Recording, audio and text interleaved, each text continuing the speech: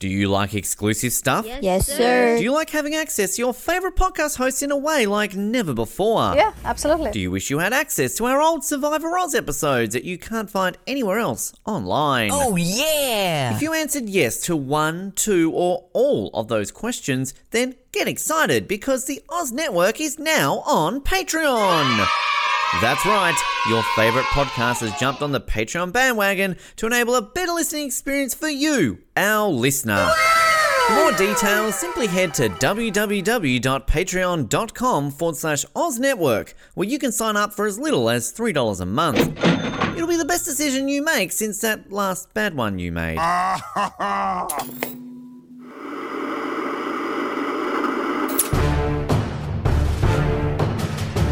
You're listening to the Oz TV podcast, only on the Oz Network. Everybody grab your tissues, and not in the good way, because this is going to be a disaster.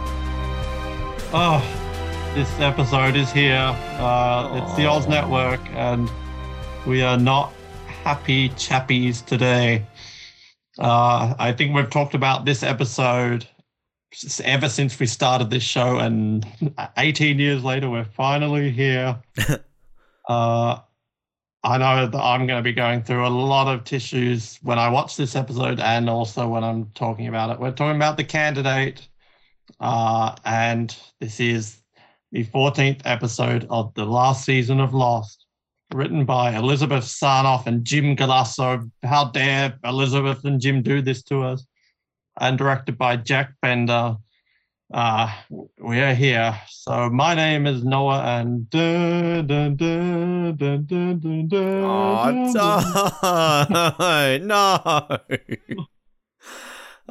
And if you're not a patient, you can call me Ben. That was a bit cheerier. Oh, Bernard. Yeah, we're really sad because of the return of Bernard. But Helen's there to save the day. Yeah, TV's Katie Segal is back, so that's one thing.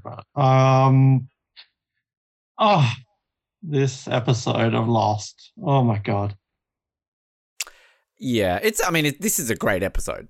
Can we just start out by saying this is a fantastic episode? But yeah, God, I cried my eyes out watching this last night, and it got to the point where the scene was on and I'm like, oh no, it's happening. So I flip my phone on the other side so it doesn't get any notifications, so I don't get distracted. And then this cat that my dad's looking after, she's a cute little thing, but she's very vocal and very annoying. She decides to walk in the room at that point, going, meow, meow, meow. I'm like, get out, shut up. It's, this scene's happening right now. You're ruining it, cat. So, ruining it, cat. Normally it's my house where the cats ruin the episode. I actually, classic best of moment. But I, for some reason, always forget that this is in this. I always think this is in the penultimate episode of the entire series. I always forget this is the fourth last episode. But yeah, obviously known for one scene. But outside of this one scene, this episode goes by so quickly. The on-island stuff is tense and what's happening here? Badass Locke, action Alan Dale. It's, and then I actually love the Flash Sideways stuff because Jack's finally starting to get a bit you're also on Oceanic Flight 850. What the fuck? This is weird. So, yeah. Great episode, but yeah, bring the tissues. Yeah, it is a great episode. Very, we've said it before, but Lost is not really an action show. It doesn't get enough credit for its action. The direction on that, all the action sequences are great, and this episode is action-packed. I think we've got to, obviously we'll give shout-outs to Yunjin Kim and Daniel Day Kim later, but I want to give the award to Terry O'Quinn this week as well. Yeah. Terry's on fire this week, wasn't he? Badass. I think everyone is great. Yeah. Matthew Fox is doing great stuff on both sides. Yeah, I think Evangeline Matthew Lilly was good. Emily DeRavin does a pretty decent job this week, not going to lie. I think everybody ticks the boxes. Kevin Teague, Oz Network's Kevin Teague, sits there in a wheelchair with a bit of a dirt face, but other than that, does a solid job of that. But yeah, no, I'm on board. Terry O'Quinn is Terry O'Quinn for Bond. He should have been James Bond with some of the stuff he's put a wig on him. You didn't want an American Bond, but you'd be okay with Terry O'Quinn as an American Bond, wouldn't you? Oh, yeah. Yeah, Evangeline Lilly Bond girl.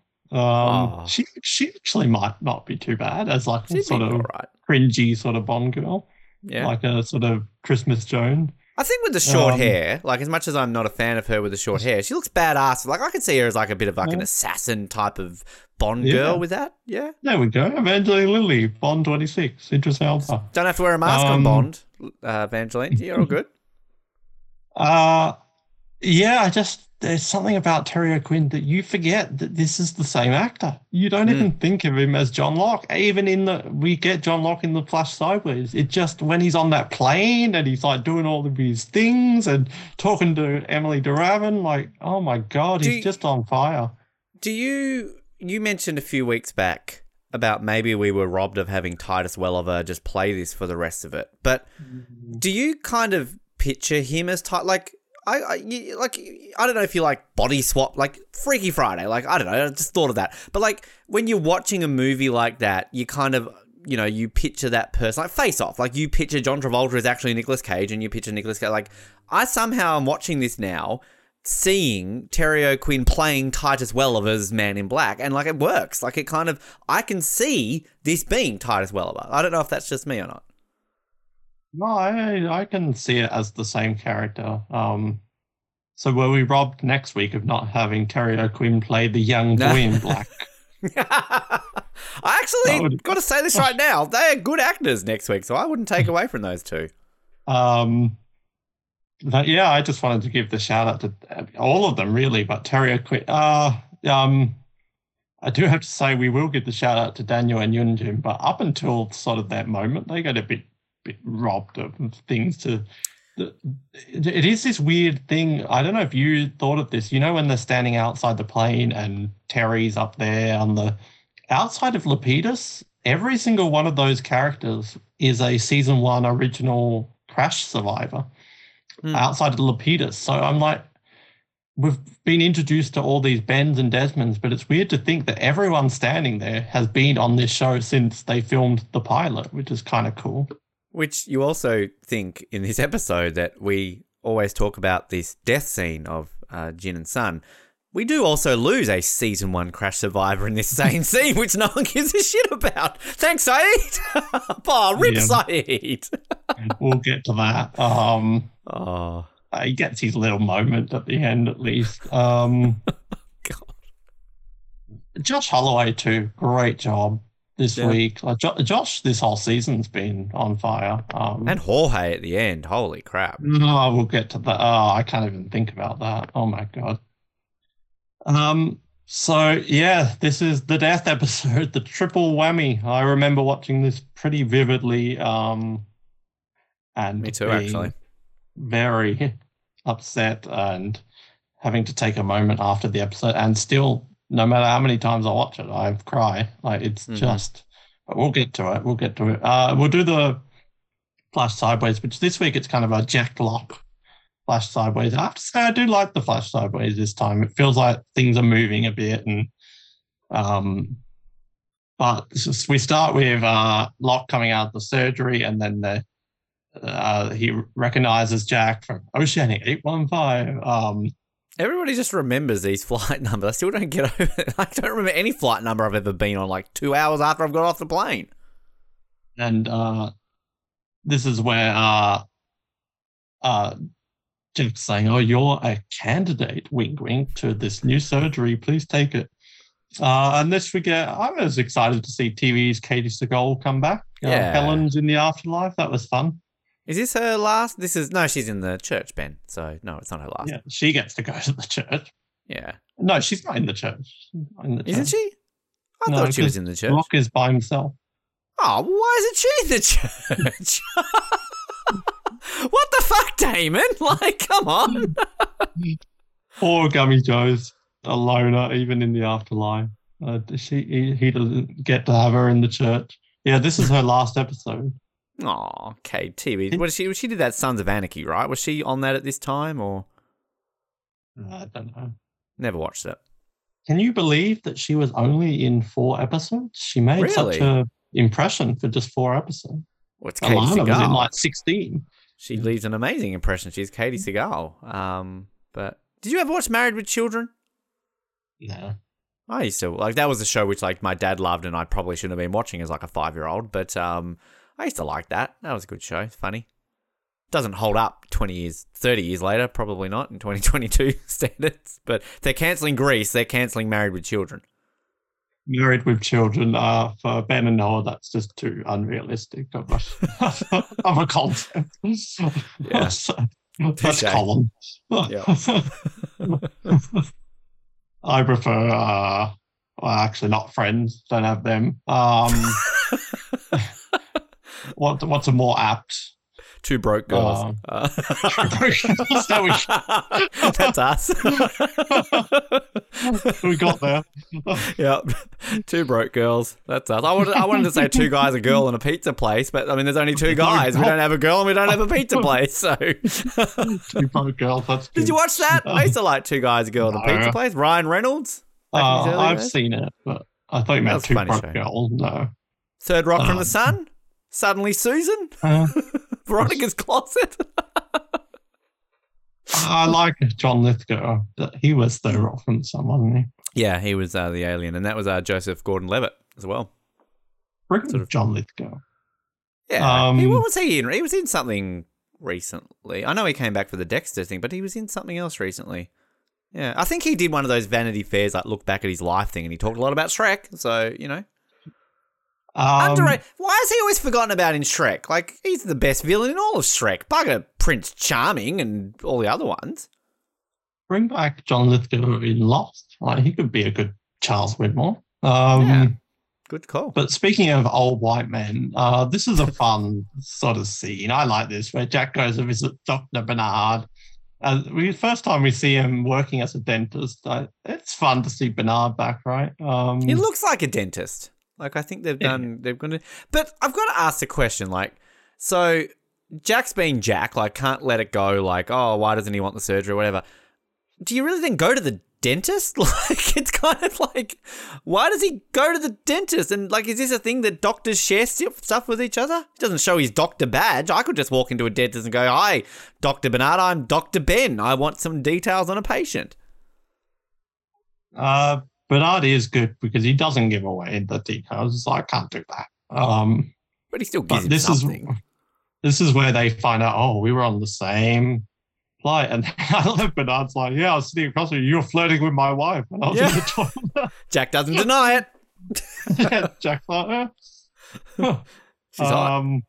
It's a fun little scene. And this is where Jack's like, oh, you were on the same flight. It is pretty weird. But he does give away, like, I also treated his dad, and he gives that name away, which is a bit dodge from Bernard. But and then what does Jack say? Like, how do you remember that or whatever? And he's like, because I do. So do you think at this point Bernard has woken up? Is that the implication? Yeah, that actually clicked in this watch because it, as much as I say, like, it doesn't make, why do you go see the dentist? Like, but whatever. But, like, yeah, like, the way he does it, because it makes no sense. Like, I still want to know why Anthony Cooper's gone to the freaking dentist after this accident. I mean, I guess his teeth were smashed in. The last thing you're probably thinking of, isn't it? Yeah. After a plane crash. Because, like, I mean, generally, like, cosmetic situations, like, even, like, if there was teeth killing you, I still think, like, emergency room, like, have enough to do. Like, I don't ever think in a serious accident you get sent to the dentist before you get sent to other things. But yeah, I kind of clicked on this watch. I'm thinking like, okay, he must be awake. Like, he must know, because it's kind of the way he just goes like, oh, I just know, because it is a bit weird why he says it. Yeah, but I mean, let's be honest, Bernard is a bit weird, but I think the implication is, yeah, you flirt with my wife, I'm going to flirt with you. How do you like that?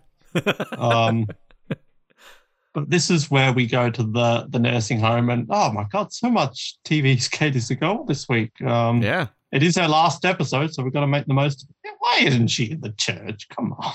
Oh, it's like, they're Nadia. Like, I mean, and again, like, if they don't bring them back at all in the last season, again, maybe they're just not available. Maybe they were busy. But, like, it's like 3 episodes from the finale. Nadia was like 4 episodes of the finale. Like, surely you could just hold off a couple of weeks. I want to see the spin-off, like the Dead Wives Club, where they're like outside the church trying to find a way in together, working together. And Dead Husbands. What about TV's Nathan Fillion? Yeah, yeah, it's just true. He doesn't get Well, it. did he die? I don't think he died, did he? Did Nathan Fillion Well, die? everyone dies eventually. Well, thanks for that lovely little depressing thing, but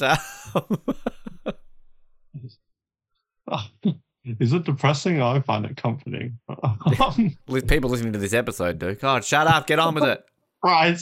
You can't talk about the comforts of death while you're on the Oz network. Jesus. Yeah, I've never actually thought about that. Like, why isn't she in the? Because it's not like Penny is in the church, but it's not like Sawyer really knows Penny that well, or Jack, or like. Wait, yeah, Penny's not in the church either? No, she is in the church, but that's what I'm saying. Like, she's in the. Boone's there, don't worry. Oh, thank God. That's who Locke is with. Everyone has a couple, but those two are alone. Yes. In season one, they're sneaking off to the house. So. Oh, I can't wait. We're only a couple episodes away from Boone again. Get excited, kids. But yeah, like it is a good point. Like they barely know Penny, so what's the difference of having Helen in the? I think unless she remarried after Locke left. More and more, I think about it. When we had Andrea Gabriel on, and she mentioned about how like people say that was Jack's version of the church, so maybe it's different. Like, I kind of like to buy into that theory more and more. I think about it because it's more comforting.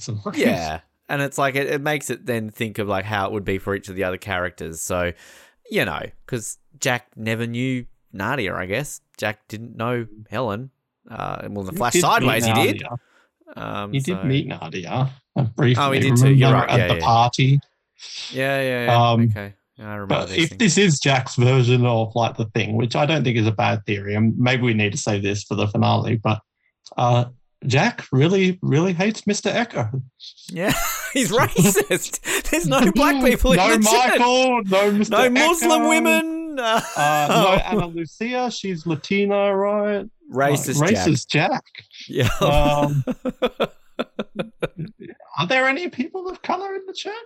Well, There's Saeed. no Miles. Saeed, yeah. Jin and Son. That's it. Jin and Son, Saeed, yeah, that's it. No Miles, no Echo. Hurley, I guess, is Latino. I mean... Yeah, true. Yeah.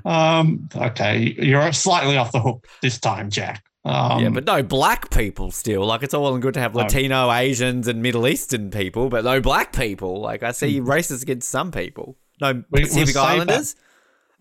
Save that for the finale or the big recap. But it is a shame that Mr. Echo, his whole thing was about like churches and about religion and afterlife. So it's such a shame he never showed up here. But at least we know that is an actor thing, though. That's the one thing at least we can say it's, like that's the one where you can almost be like, okay, well, there's a reason why. That's again, like my point with Andrea Gabriel or, Katie Sagal. Like if you knew they weren't in it because of acting reasons or they hated the show or whatever, that would be excusable, but like, well, not necessarily, but more so, if you know what I mean. So, yeah. But I'm on board with Echo. I'm sad we never got Echo again. I wanted Nikki and Paolo to show up in the afterlife and get buried again. That would have been a fun little in-joke just to really rub in like, yeah, we made this mistake. No, Nikki and Paolo, no.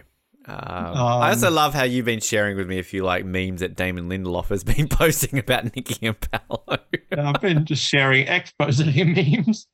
What was the one, Michael? We're the ones who cannot move on from expose. What was it, Kermit the Frog one? What was it, Kermit the Frog? Like he hated expose or something like that. It was a picture of Damon, Carlton, and Kermit, and then the tagline was 2 out of 3 of these people thought Nikki and Paolo were a good idea. That's what I love. I love it when people like who do these things can make fun of it. Like it's great. Good on them. But then I think, was it Carlton or someone responded saying like, yeah, but if we hadn't done that, we wouldn't have got Billy D. Williams. So that's true. True. Yeah. Where was he in the church? Come on. Yeah. But yeah, this is where he goes to visit. I have to say, this sort of plot line is probably my least favorite part of the episode. He goes to visit movies, Kevin Teague, Anthony Cooper, who's like a vegetable in this nursing home. Bit of a sad sort of final appearance from Kevin Teague, send off on this show. Like it just sitting there. Actually, true story. This is actually what happened to him after he was on the Oz Network. So sorry, Kevin. Oh, it's even worse because I'm looking at the picture of him now. That's what happens when you come on this show. You go That's what brain I'm going to dead. be like after finishing 120 of these lost episodes. So yeah, Cooper's a vegetable, and like Helen said, this is John's dad. This scene's a bit hokey where Jack goes to visit Locke and Locke's, push the button. I wish you had believed me. He's muttering in his sleep. It's fun little throwbacks, but it's a bit hokey. And then we've got SBS's Emily de Ravin shows up. Claire, where last week they got cut off when they were talking about the wheel. And then the lawyer wanted her to have this music box. Now, is it Catch a Falling Star that's supposed to be playing on the Claire motive? Yep. But so that's kind of a fun little throwback. And Jack's like, I don't know what this is. And they talk about how Kristen died and Jack couldn't get the body. And then Claire's like, I just flew in from Sydney. And Jack's like, is it Oceanic 815? Yeah. So Jack's starting to put this like, what is going on? Which is kind of cool. I like Jack sort of piecing things together. And then we get like Claire's like, I'm just trying to kill them. Jack's like offering like, why don't you come and stay with me? And like, fair enough from Claire. She's like, we're strangers. He's like, no, we're not strangers. We're family. Is this mild flirting? Like, I just get a weird vibe. He's like, I'm your half sister, you freak. All Australians are in. I'm not Tasmanian. I'm from Fish and Fry. I'm the only Australian that doesn't like incest. Yeah, well, this is a funny line because when I went to London when I was 20, I actually ended up meeting a great aunt that I didn't know existed until maybe a few months before I left. And it is this weird thing that like this person is a stranger, but you're weirdly just sort of relaxed and just having a conversation like you are with family, even though if you didn't know that they were your family, you would just treat them as an absolute. We went and had some fish and chips and a pint at the pub, but it was a weird thing. Like I'm meeting this person who's related to my mum's dad, who's been dead for 30 years, and in London, and I don't know them, but then they are related to me. It's kind of this weird thing. So I can see where this conversation is. Yeah, I've had similar things in a weird way, but I get it. Like, and I mean, in all seriousness, probably like a sweet little moment because I think we alluded to last week that we didn't really get this whole, hey, remember their brother and sister thing. So it's kind of like a nice little moment where it's like, we're family. It's very Fast and Furious. We're family. So I've only ever seen one of those movies and I just know the memes apparently. Have you seen any of them? Don't. Like, I've only seen the first one back in the day, but I mean, Michelle Rodriguez, come on. I saw the second one because I was working at the cinemas and it was on at the cinemas at the time, so I saw it for free. That was the only reason I saw it. They're still making them. Does Michelle Rodriguez still do them or did she die off at some point? I think she's still in them. Maybe. Yeah, I don't know. There's like, what else is she doing? Come on. The fact that that's a thing and people like them still, like, Jesus Christ. But yeah, I mean, it's a nice little scene. You know, I mean, Emily de Ravin's still wearing this fake, like, it's so fake, that pregnancy, like, thing. I like the Apollo bar bit, you know, which nice, Jack just gets one and offers it to Claire. Like, could have gotten two, but he got one and still goes to Claire. So, yeah, I kind of want to see the rest of this. I want to see Claire rocking up to Jack's place. Where do I sleep? Sleeping bag. Do you think, does Jack have a spare room or does she have to like get the fold out couch with a sleeping bag? I reckon Jack would offer her his bed and Jack would sleep in the fold out. She's pregnant. So. I offer his bed, huh? Oh, I reckon what we saw last week, Jack's son liked old Aunt Claire a little bit, don't you? Yeah, I think he is into Auntie Claire. I think he's hello, Aunt Claire, you can stay in my room. Yeah, come and see my fish and fry. I like baseball. Do you want to come and see my balls? I mean, Jack is a bit of a deadbeat dad. I could see him saying, like, look, David, you've got to sleep on the couch. Auntie Claire's having your room. That's happened to me growing up. Oh, me too. My family comes from Sydney. Ben, you're in... Yeah, I hated that. I'm like, fuck off. You say, why do I have to give up my room? Yeah, happened to me. And like, these things happen and it feels like such an injustice. If I ever have kids, like it's just going to be a continuing cycle. Where like, you sleep on the couch. It happened to me, so you do it. Yeah, no. Not a junior. That's the only good thing about being parents. All the shit you had to put up with as a kid, you get to put that onto your own kids. Payback. Exactly. Poor kids have no say in this or involvement because they weren't around when it happened to you. So... Parents are listening to this, like, thank God it is two broke girls and not married with Exactly. I don't think I'd be a very good father, let's be honest. And I think Ben would be a worse. So, I was going to say, I would be a terrible one, so there's no point of even me commenting on that. Was it a couple of weeks ago, we talked about the sitcom where Colin dies and we have to move in. Like, there's a sitcom. What were those 80s Tom Selleck movies, Three Men and a Baby or whatever they were called? Or... What was a Full House? And the whole purpose of Full House, wasn't it? Was he Bob Saget, rest in peace? He had to raise his daughters because his wife died, and he brought in Uncle Jesse and the other guy. Full House. Didn't watch Full House? Full House. Don't talk to Colin about Full House. He hates Full House. Well, he has to live Full House every day. True. So then we move on. Now this is, I was talking about this out of order. Doesn't really play well because I have to say this moment killed me when Locke's leaving the hospital and we see him walk past Jin, who's literally just died literally 10 seconds earlier, and then we cut to seeing him walk past. Like, that killed me. I'm like, oh, Jin, he's alive somehow.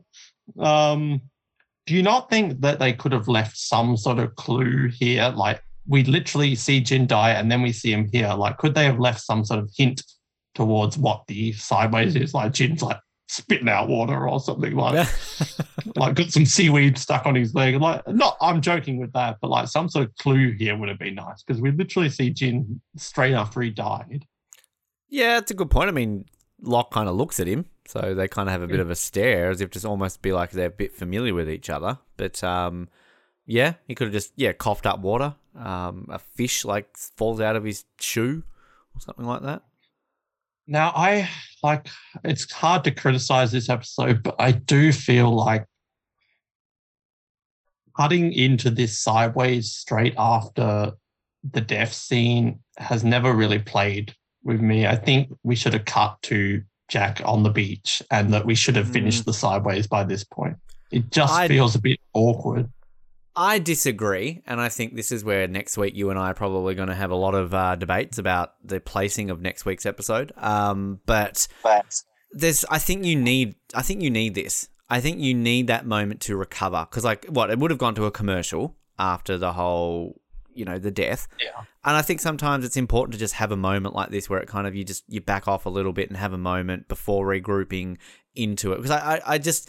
Particularly with the commercial in between hand, I don't think that would have worked, having a commercial, then having him on the beach and then having the crying bit. There's just something to me that just kind of works about it, just separate it. And again, that's why I'm probably going to defend next week more than any other sane Lost fan. But there's just sometimes you need that. And I can think of plenty of other TV shows where there's a big moment, a big death, and then you do take a step back. Take a step back, Noah, and just have a moment. It's effective, I think, in a way that I think makes the Hurley breaks down Kate and Jack crying scene even more poignant that follows it directly.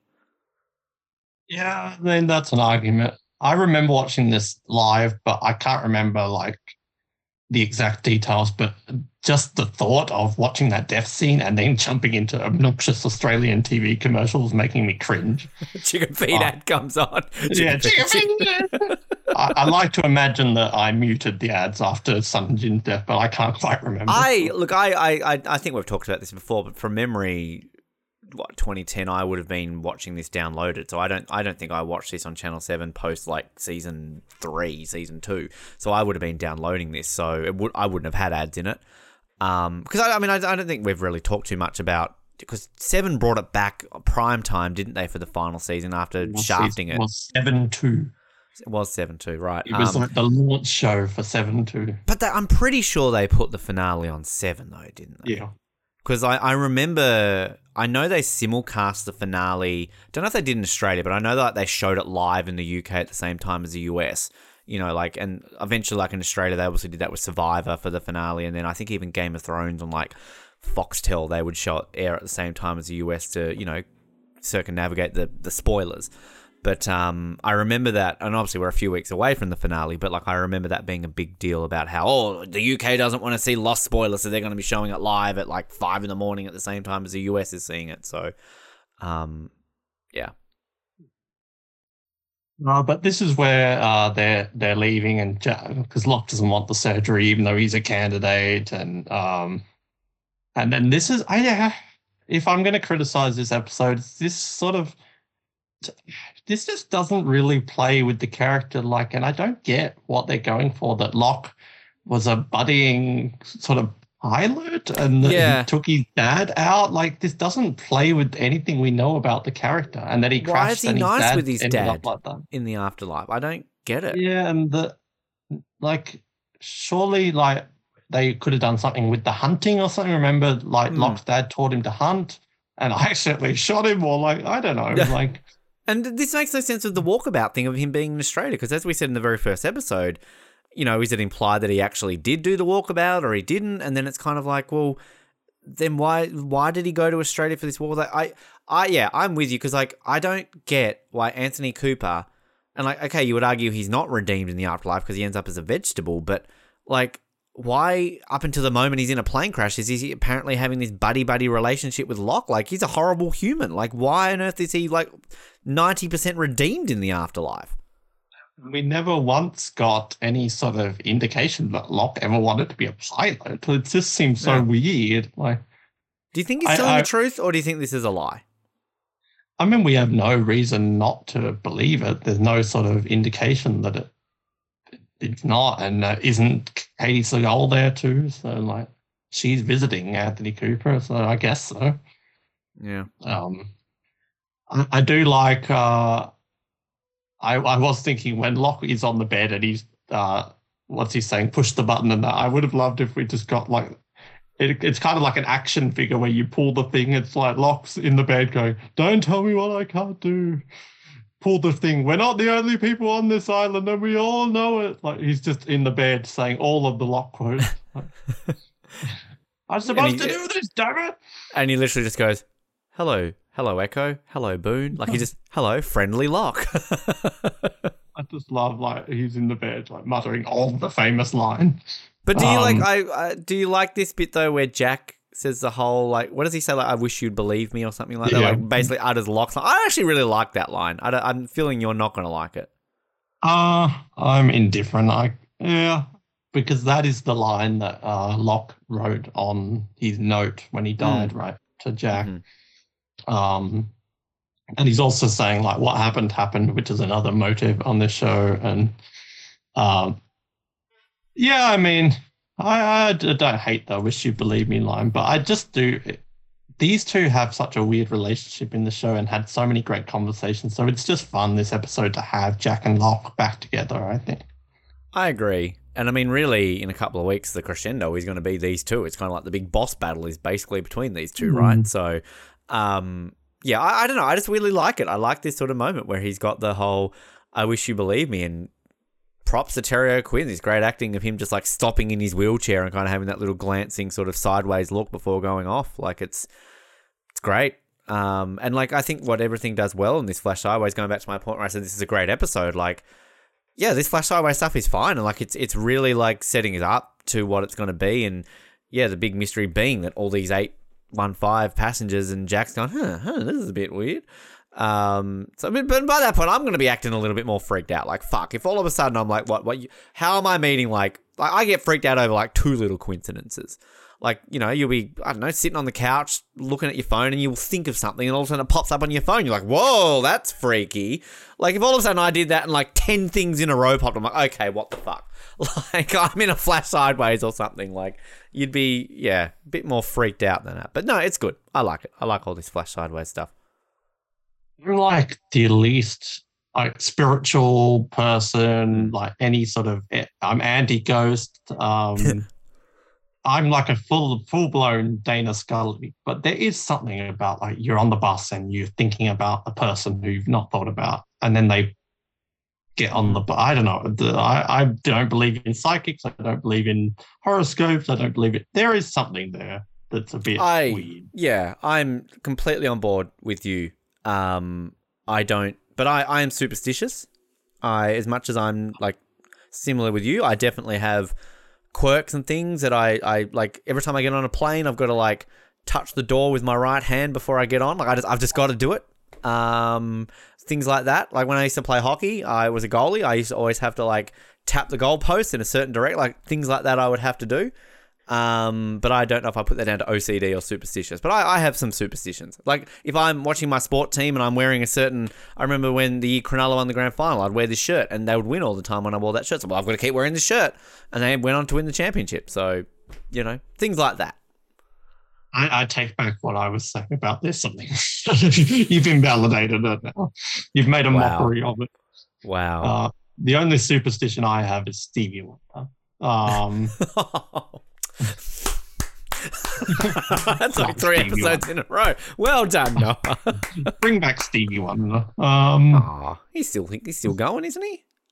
Yeah, but what have we done recently? We had the freaky moment on 007 Download Now when we talked about, we're only a couple of years away from a Bond actor dying, and within 24 hours Roger Moore died. So I mean, you know, we've experienced that on our sister show. So yeah, so Emily de Ravin, better watch out. Do you think the world would mourn? Like, I reckon she'd be like, you know how like the time of recording this, Olivia Newton-John has died. Rest in peace, Olivia. But like, I guarantee if Emily de Ravin died, she'd be like 5th tier news. Like, Anne Heche, again, time of recording this, poor Anne Heche in a coma, burnt, looks like she'll die. But like, she's not exactly breaking news. Anne Heche is nearly dead. It's like 7th tier. I reckon Anne Heche and Emily de Ravin are about on the same page as fame. She should make the Reddit front page, I'm sure.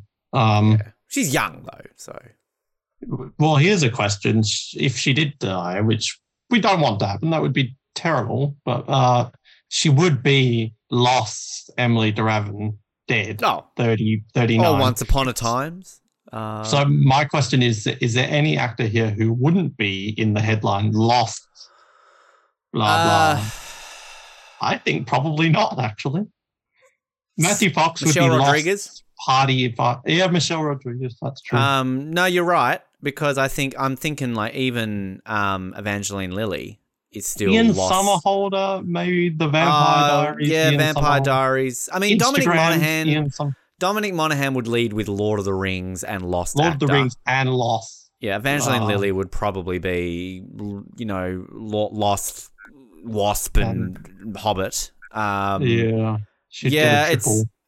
I can't think of anyone. Even Michael Emerson and Terry Quiggers haven't really done anything else afterwards. But yeah, because I'm trying to think of an example of some actors who, there's definitely, like 24, like when Gregory Itzon died, sadly, recently, you know, he had a stellar career before he was ever Charles Logan on 24, but they basically led with character actor best known as Charles Logan from 24, died. So, yeah. Even like AAA probably gets it, even him. Because he was in Suicide Squad. Thinking, does Maggie Grace get it? Probably. What is Maggie? Oh, well, she's Taken though. Taken probably. Taken's Maggie Grace. I reckon Ian Somerhalder probably like it would lead with Vampire Diaries because he's much more famous from that, and he's a humanitarian, very famous social media star. But I still think you put that in there, like best known for his roles on Vampire Diaries, also started off in Lost. So yeah, Yoon Jin Kim in the Korean version would Daniel Day Kim. I mean, he's had a pretty diverse career. Yeah, but what do we know him from though? I think a lot of people like not even joking, like other stuff he's done. Like I mean, he's been in so many things. So Alan Dale probably might not get Alan lost. Dale. Yeah, he's been in too many. Like it's like Grand Bowler. Like I mean, you know, pick a show. Ken Lung and Jeremy Davies, Faraday and Miles might not get lost. Maybe. Yeah. Kimi, you know. Mark Pellegrino will just get TVs. Titus Welliver. Titus Welliver wouldn't just get lost. I don't think many people remember he was even in Lost. So Billy D. Williams. Billy D. Williams died. Who also appeared in Star Wars. Slightly morbid conversation. But anyway, speaking of death, let's get into the main island plotline. This is going to be fun. So this is where we last left Jack, where he was with "You're with me now," and we get some sassy Saeed. Yeah. At least you didn't have to row across the island, Jack. Jesus. Like sassy Saeed. I just want Jack to reply, "Oh, piss off, Saeed, you zombie." Piss off, Saeed. Piss off, Naveen. Yeah, again, that's not a Saeed line, that's a Naveen line. Oh, you'd have to shut up, Naveen. This is where the others are on the Hydra Island with Moore, and I love Sawyer. No way, I'm not going back in those cages. And then like tough with Moore is like, I'm gonna shoot her, and then Sawyer's like, no, you're not, Freckles, sweetheart, and he's like, well, Ford and the Quans and Reyes are all on the list, but Kate's name not there, so I will kill her. He's bluffing. I don't believe. I think he would have. No. It's Evangeline Lilly. Yeah, Alan Dale's a pro masker. Wear your mask. But I do like Kate. She's like, sorry, I don't listen to him. But you just see like Sawyer's like, he can't resist old Freckle. And this is where they're going to be put back in the cage. But don't worry, it won't last for long. They're there in the cage, and then this is where Locke or fake Locke is talking about how they've been captured and that they're going to go off and rescue them. It's like they really did just say goodbye to Jack, and then they just got put in this cage, and then they're all back together again, like literally minutes later.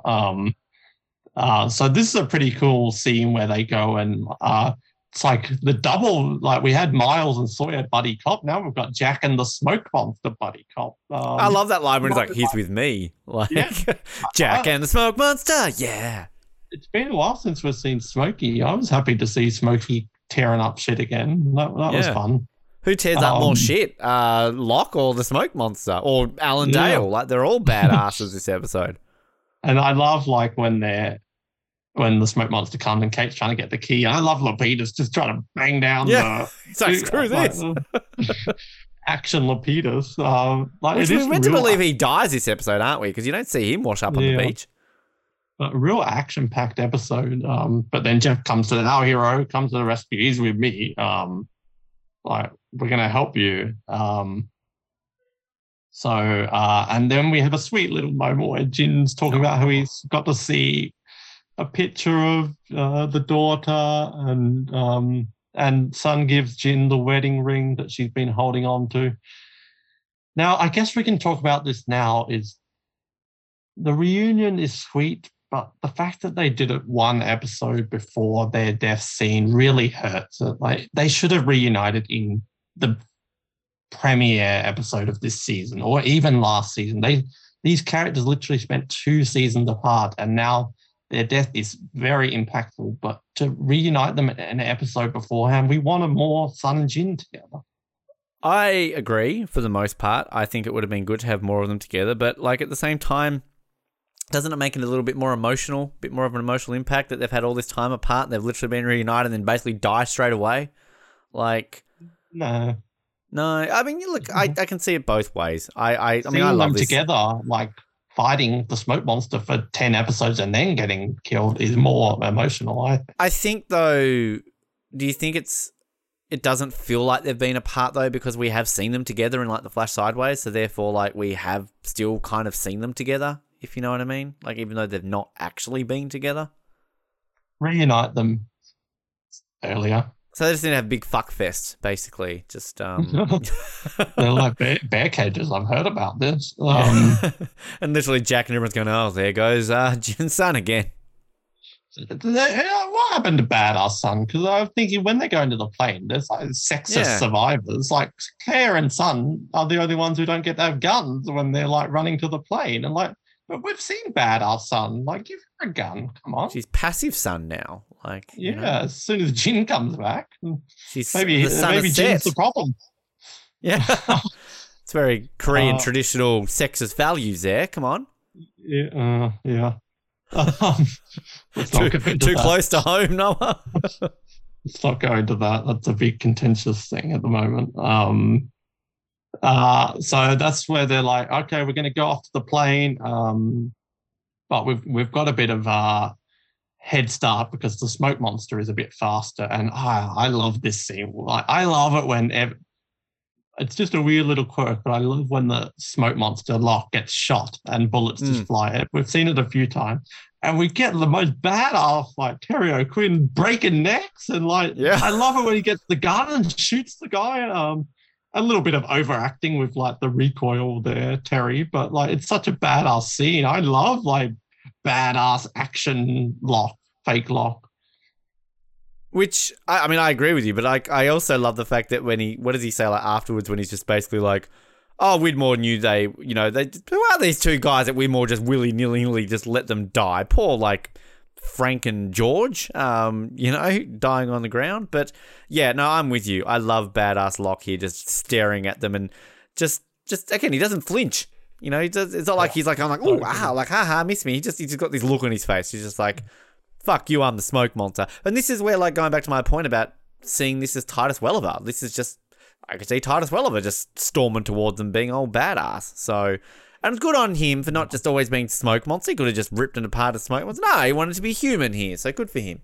Maybe it really drains his energy to be the smoke monster. I also like when he rips the watch off the guy too, because I always like think like, what's he doing that for? But then you're like, oh, okay, that's what he's doing that for. I do love like before we've talked about, was the smoke monster somewhat misunderstood? This episode, he's our villain. Like, you get this guy is the biggest villain ever. Like, he's just pure villain. But yeah, Frank and George are good at construction because I love their little that bridge. Yeah, good. Get them on Survivor. Yeah. But this is where we get like investigative smoke monster as Matt Black as he like goes into the plane.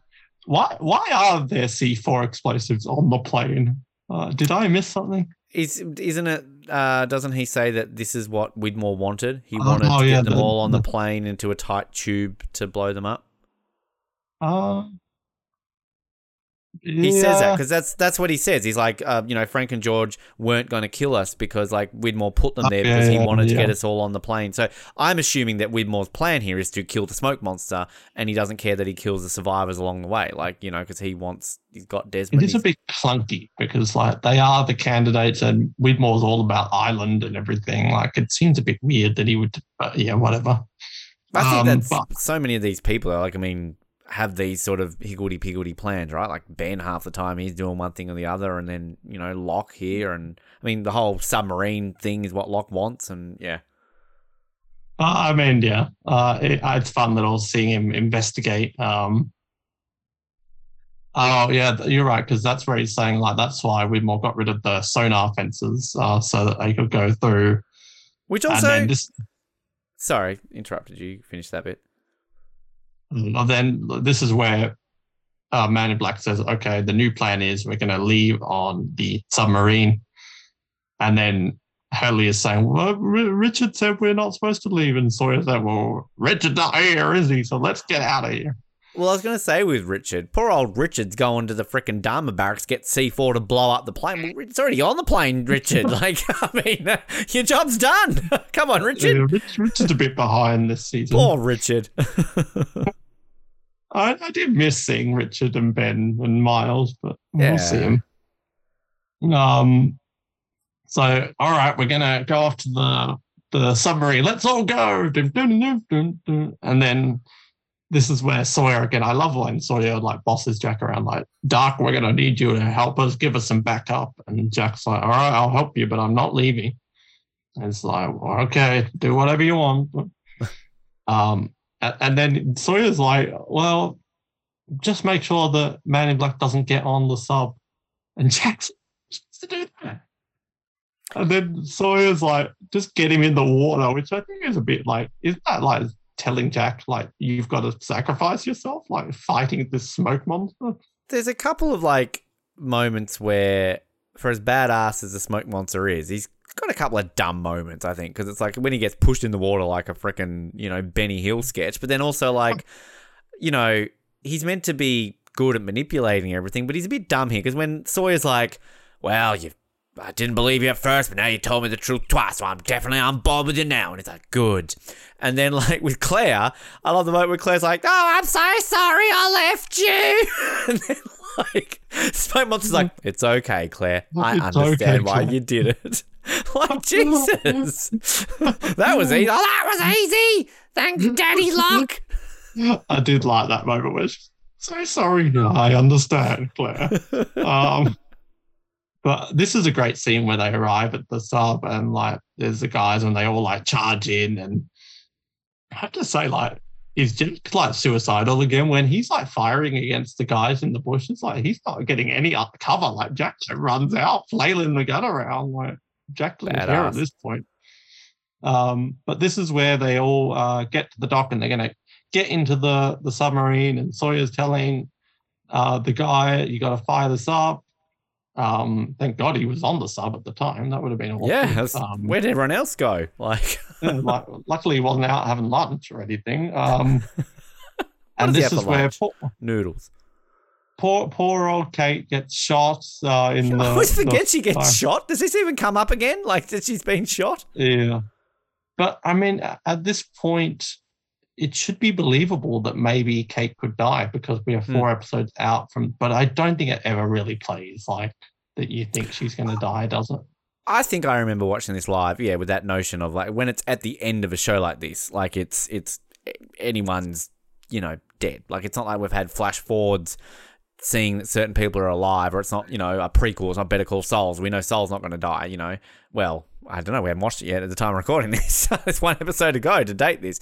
But, yeah, I think that it's, and it's free range. So, yeah, one subtle little thing, I'm actually just watching it here now, and I'm only noticing it now, is the subtle little switching of the backpacks that Locke does with Jack.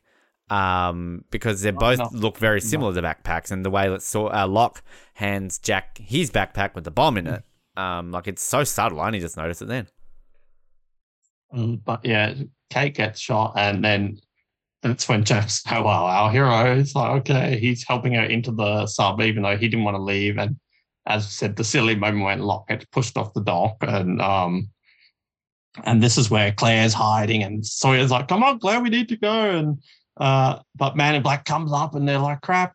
So he's getting to Lapidus and saying, like, Lapidus, tell the captain we're going to go now. So they go down and they leave Claire. And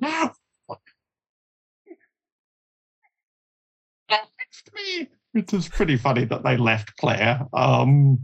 Again. But, I mean, but to be fair, Sawyer tried. And then that's when Locke's like, or Man in Black's like, trust me, Claire, you don't want to be on that submarine. What would have happened? Like, are we meant to believe that, like, Locke was just not going to get on the sub? Like, it was Locke because he's a smoke monster, he can just survive an explosion, but then he can't survive the water. So, like, what was, like, I don't understand his, like, actual plan, if you know what I mean. Or did he know they were going to push him off before they got on? Yeah, maybe he just was never going to get on, or yeah, maybe he just knew. But I do love that line, trust me, you don't want to be on the sub. Like, when we first watched this, we're like, well, yes, she does, but we don't know. Like, it's a bit ominous, but we don't know what's going to happen. Can I just ask a question with this? Because, like, he wants to get off the island. That's his whole thing. The submarine actually is a way he can get off the island, but he also wants to kill the candidates, right? So that there's no one there to protect the island. So, yeah, I don't, like, why can't he just get them on the sub and just turn off Smoke Monster, kill them on the sub, and then just steal the sub? Like, he can't kill them directly. Right. Okay. So that's why, Ben. Good job. So that's where he is kind of playing 4D chess, that he's led all these steps in and been playing everyone to lead them all to get to this one moment where they're all together in a confined space, all leading up to this moment. I do like when he's like, trust me, Claire, you don't want to be on that sub. I just want Claire to be like, so don't. Me. I don't want to be here with you. You just put him on there with a bomb. What are you telling me? I don't trust. Like, this is where Claire should be like, why? And it's like, Claire, I put a bomb in the bag and they're all going to blow up and die. I don't want to be with you anymore. They were my friends. Claire, I understand. Yeah. It's Claire. Claire's just all over the place. My baby, what? Yeah, this is like Kate's annoyed that they left Claire, and then poor old Jack's like, well, I didn't want to come, and now I'm on the sub. What? Like, I don't know how Jack is going to get off. Jack off. And then that's where they open the bag to like help Kate, and they're like, huh? What's this? It's the C4, like, uh-oh. I remember watching this scene where Jack's like, this is where Jack realized he's like, Locke wanted us to do this. He wanted us all to be in this one spot so that he could get all of us in one go. I remember watching this with this bomb, but even before the death, thinking like, oh my God, like shit is going to go down. Mm. Like, but you don't. I kind of assumed when Jack's saying, remember when they were in the Black Rock with Richard and he's like, just trust me, like nothing's going to, I kind of thought that that's what was going to happen, that the bomb was just going to like stop. I thought it was going to stop too, because I mean, again, I know we're sort of at that period where, as I just said, anyone can die. It's at the end of the series now, so no one's safe. But I still think, you know, alluding to what you said with Kate, like, you know, Jack's not going to die, you know, or like these people aren't going to die. Realistically, you look at this, that Sayid, Jin, and Sun are probably the most expendable of all of these ones, and they're going to, you know, die. But yeah, I for one thought, I believe Jack, like the whole nothing's going to happen. So yeah, I remember watching this thinking that. It was played so well as well because it's so tense and the actors do such a good job. But then when like Sawyer's like freaking out and he's like, no, Jack, sorry, I can't trust you, and pulls out the thing and it stops.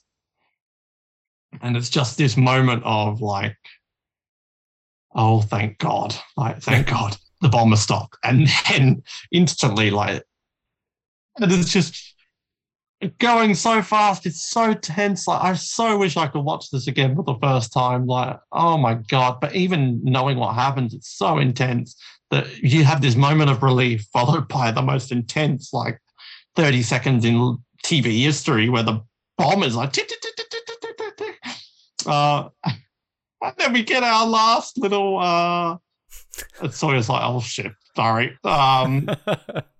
And then we get our last little Naveen moment on Lost, and we will eulogize these characters somewhat, and we can do it again in the big recap at the end as well, I guess, but because they are such major characters. But we get our last little moment of Naveen where we get Sayid coming up to Jack. Listen carefully, Jack. There's a well on the main island, half a mile south from the camp where we just left. Desmond's inside. Locke wants him dead, and that means you're going to need him. Do you understand me? Which, as much crap as we give zombie Sayid, and I give crap more than I've probably even let on, it's just so bad. It is nice that even though he was a zombie and he turned into like a henchman, that he did his one last good thing where he didn't kill Desmond. And at the time, we didn't really know why did he not kill Desmond. And there was at least one redeeming quality left in Sayid at the very end.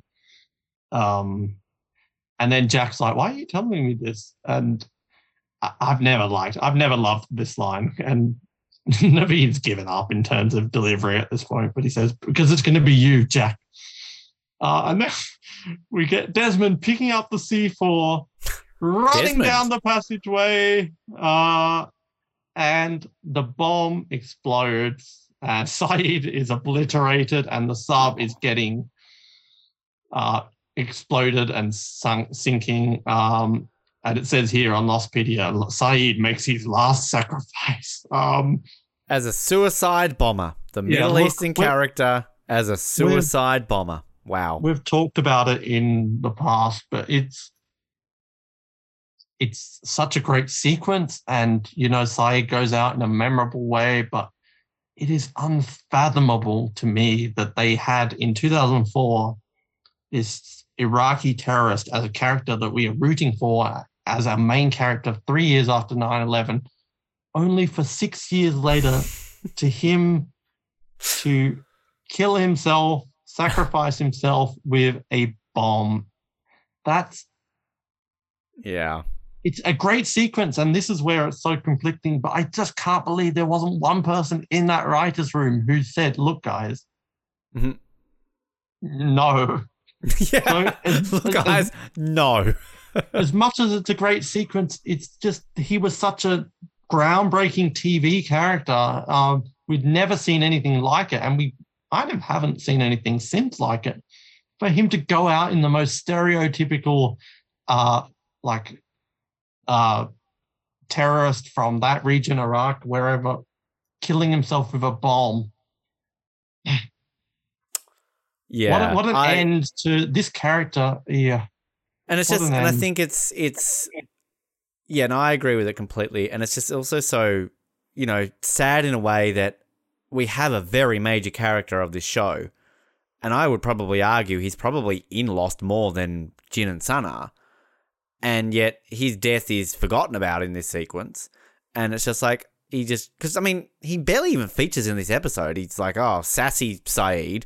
Then he kind of just floats into the background a little bit, and then he's the one who's going to make the ultimate sacrifice. So it's kind of just odd. Like, there should be more of a build-up to this in some way, because it's kind of, is he the most, of all the major character deaths, I guess Ana Lucia and Libby, but like the most out-of-nowhere death, because, it's just, he grabs a bomb, runs down the corridor, boom. Which, I would have laughed if he accidentally ran into the room with Lapita's and the pilots, and Lapita's like, what are you doing in here? Bang! But, yeah, maybe it just comes from a level where, it's, the writers didn't think in the fact they're looking at this character as just a character. It just so happens it's the Middle Eastern character who goes out in a bomb. And maybe it's not looked upon in 2022 where it's a lot more sensitive to these sort of things. There definitely would have been someone going, guys, you've got a Middle Eastern character dying in a suicide bombing. That's a bit like, no. Whereas 12 years ago, they're not going to be as sensitive to that because it's not something that's really going to be questioned. Here we are questioning it. Would we question this 12 years ago? Because I don't know if I thought about that fully 12 years ago. I don't think I did, to be honest, to be fair. So maybe it's just a case of this is why society has changed to this level now that we picture this as an issue. But yeah, it's. I think also the fact that we had an episode about him possibly being in a suicide bombing. It's kind of, it's there. But at the end of the day, it's a sacrifice. He's done the thing to save. Not everyone. You didn't save Jin and Sun, Sayid. You should have been like, Sun, don't go near those poles. They'll fall on you. But yeah, it's not the most tasteful death for a character of his background.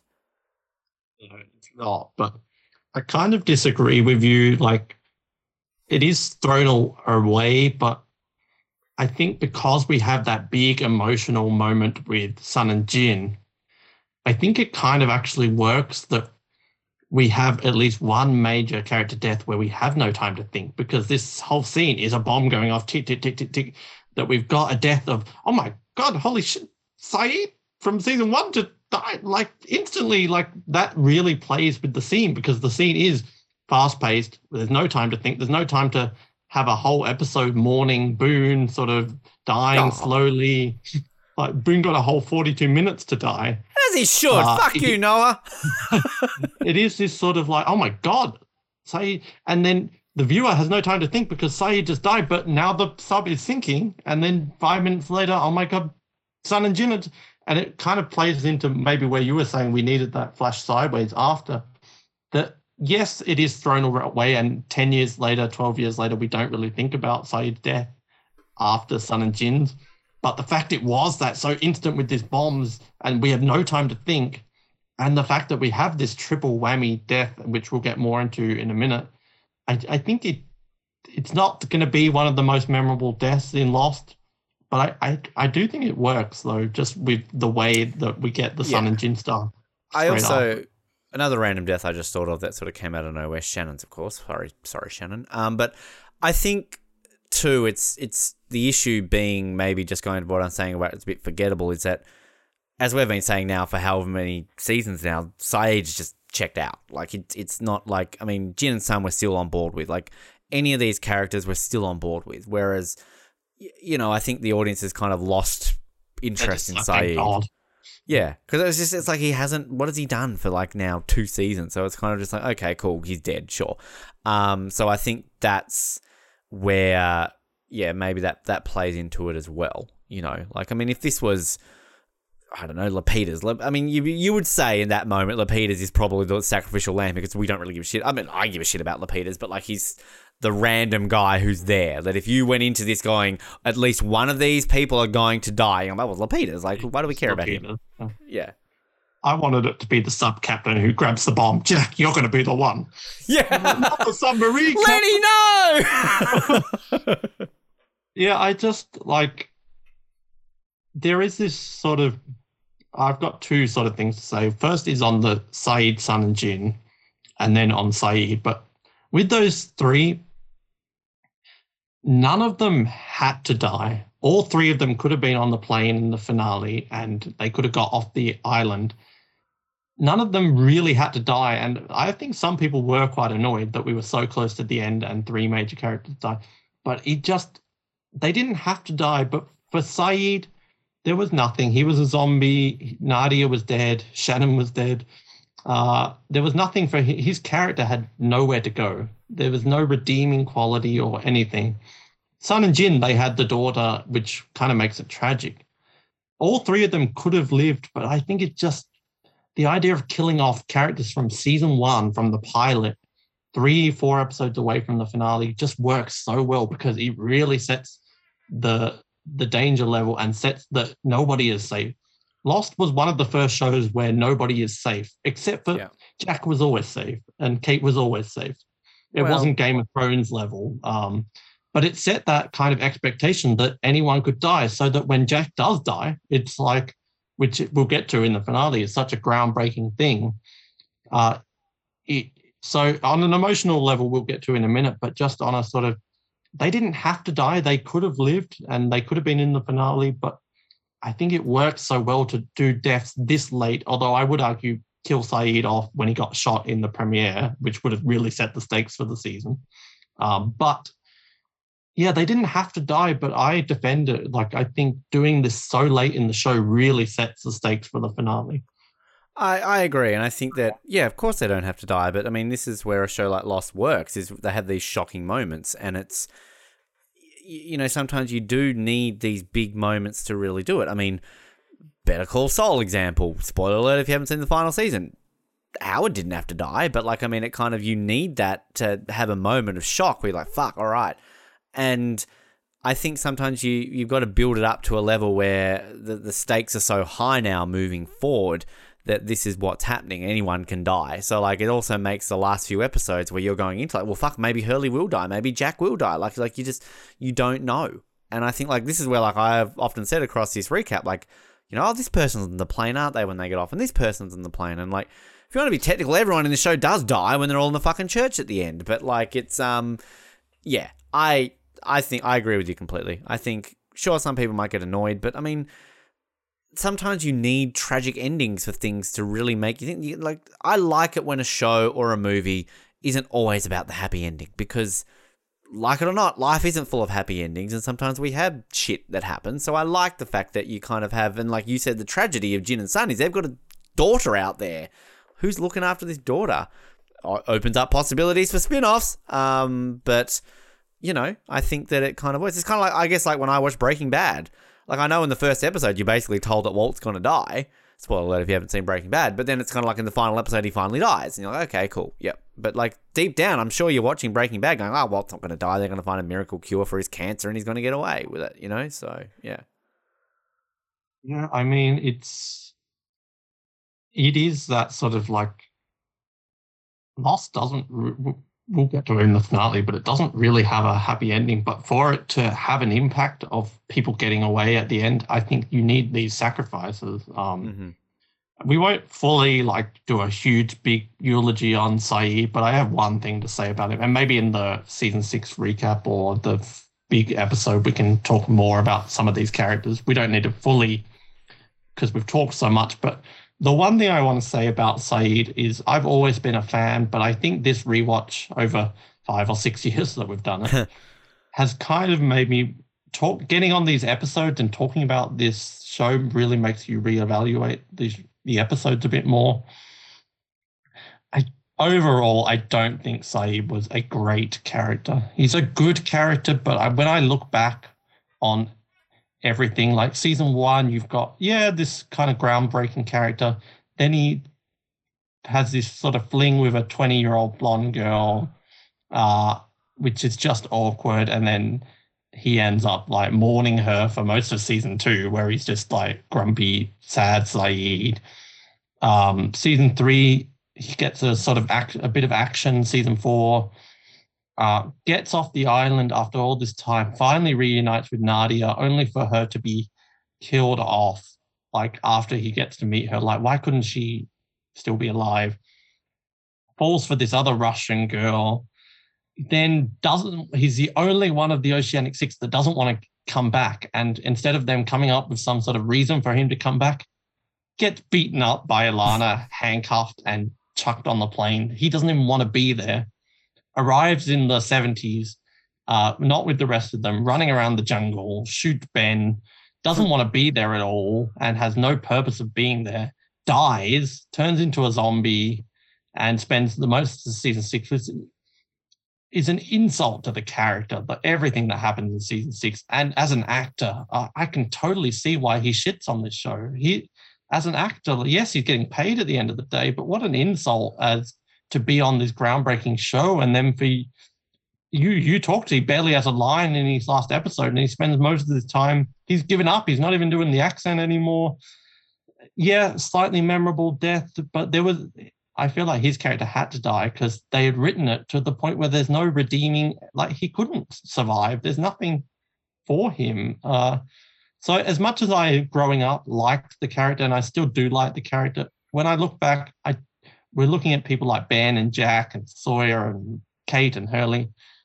I don't think overall Saeed was a major success in this show.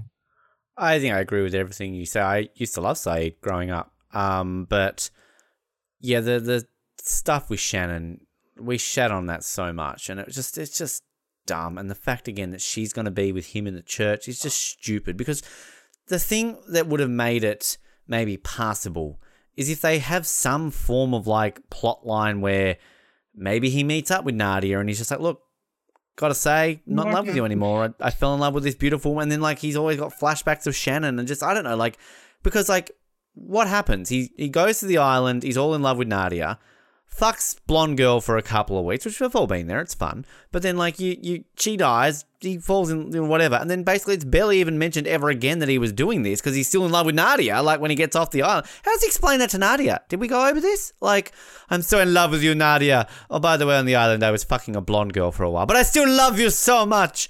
And then all of a sudden she ends up in the church with him. Like, that's just dumb. But I mean, yeah, I feel bad for Naveen Andrews because I've seen him in other things and he's a great actor. And, you know, to him get shafted like this, it's crap. And, you know, it's probably a guy that will never get on the show because he'll be like, oh, lost interview, no thank you. Which it's sad because sort of as I alluded to before, like with Carlton and Damon, I love it when these people keep talking about things and, you know, play along with it. And I get it. People want to move on from things. They don't want to be typecast as one character they played.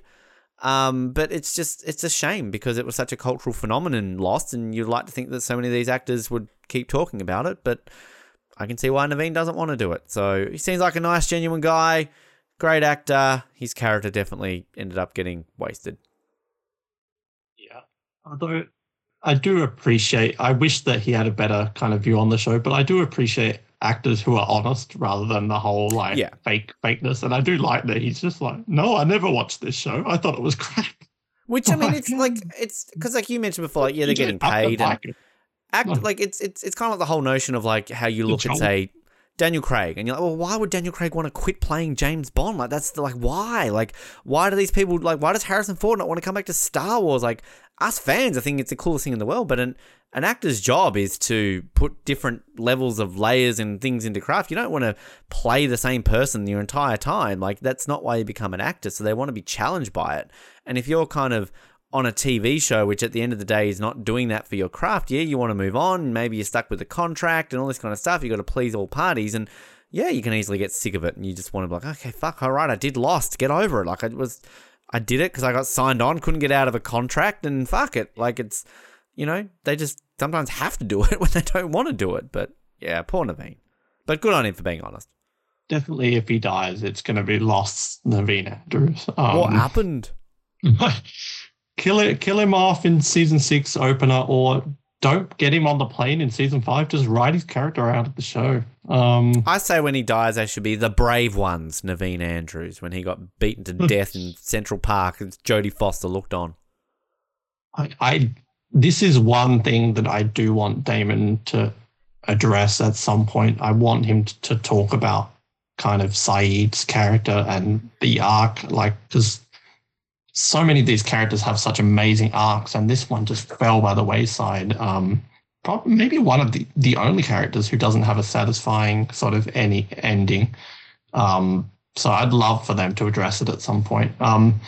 Before we get into the Sun and Jin stuff, I will just mention that I thought, and I feel like probably a lot of people thought, that we were also eulogizing Lapidus at this point.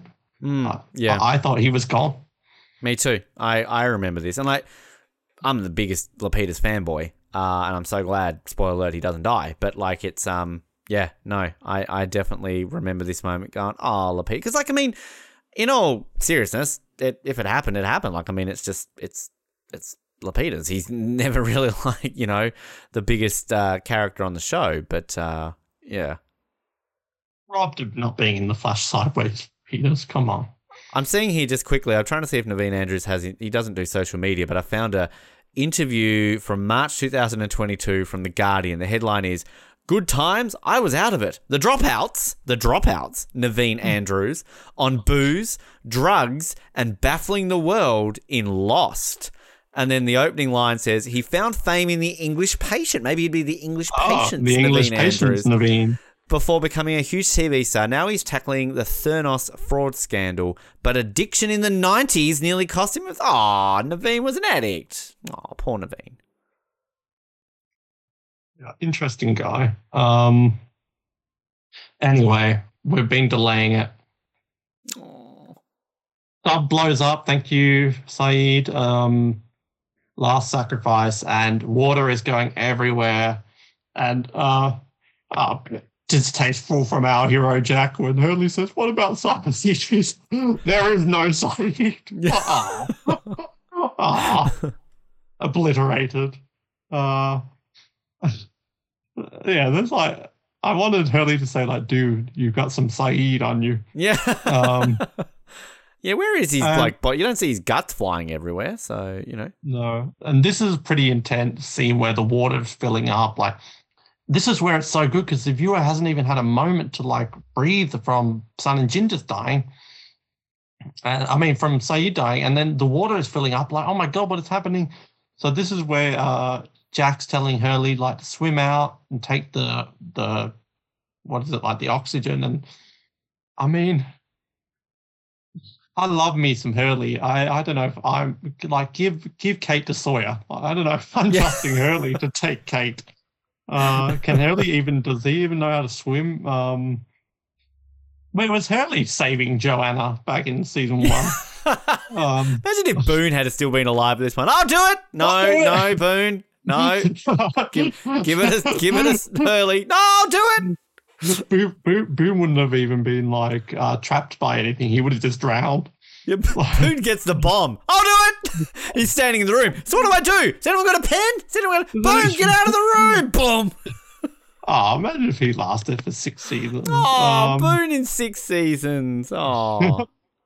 But this is where it's the water's filling up and Sun is trapped behind this cabinet, and Hurley's going to help. And then this is where Jack, Sawyer, and Jin are going to all try and help get Sun free, which at this point is believable that we could all be free. I don't think it's a done deal at this point. You don't know as a viewer what's going to happen because Saeed just died. So. And then I do love Jin. Okay, everyone, on 3, 1, 2, 3. Oh, pull. But they can't get it off. Well, they do get it off, but Wow. not the time or the place. But then they see Sun's like trapped behind a bar. And this is where like Sawyer, you need to go. Sawyer's like, oh, like he doesn't even question it. Sawyer's like out of there. And then this is where Jack's still staying. And I like Daniel Day-Kim does such a good job. Jack, go, just go. At this point, Jin knows that he's going to die. He knows at this point when he tells Jack to go, and Jack's like, take this oxygen. It's like, I didn't realize No Time to Die was so inspired by Lost.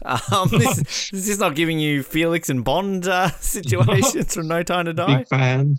But yeah. he knows, like Jack, he ain't going to need that oxygen. You should probably take that. And it says here on the Lost Wiki, Jack has the one last long look at Jin and Sun, because Jack knows at that moment, like, they're going to die. I'm just talking. Yeah.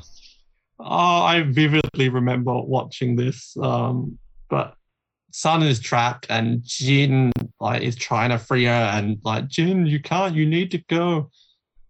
I just want to talk about my one nitpick, and then no more nitpicks, just one little nitpick, because how can you nitpick this scene? It annoys me ever since I saw it that they're speaking in English in this scene. Like, we had whole flashbacks of them talking in Korean, and yet they have one line in Korean, but why are they speaking in English? Like, that takes away from it, I think. Is it because Jack and that are around and they don't want to speak Korean around the white people? I mean, I don't know. They're all gone at that point. It's just those two, and they're saying, like, I will never leave you again in English. But it's not as if they don't speak Korean. We've seen that for 6 seasons. So that takes away from it a little bit, but I can't nitpick this scene. So Jin's trying to get off, and he's like, Jin, you need to go. And they've been separated for so long that Jin says, I will never leave you ever again. I'm not going to go. And they're there, and Yoon Jin Kim does such an amazing job. Like, this is maybe her best scene, and Jin is so good. And this just is so powerful because they are the couple of Lost. Like, Desmond and Penny, great. Claire and Charlie, Jack and 4 different people. They are the couple. They've been together since season 1. They've had their ups and downs, and they've been separated for so long, and they tried so hard to find each other, and they reunited. We've been with them since the pilot. Like, yes, Lost has some great couples in it, but these are the couple.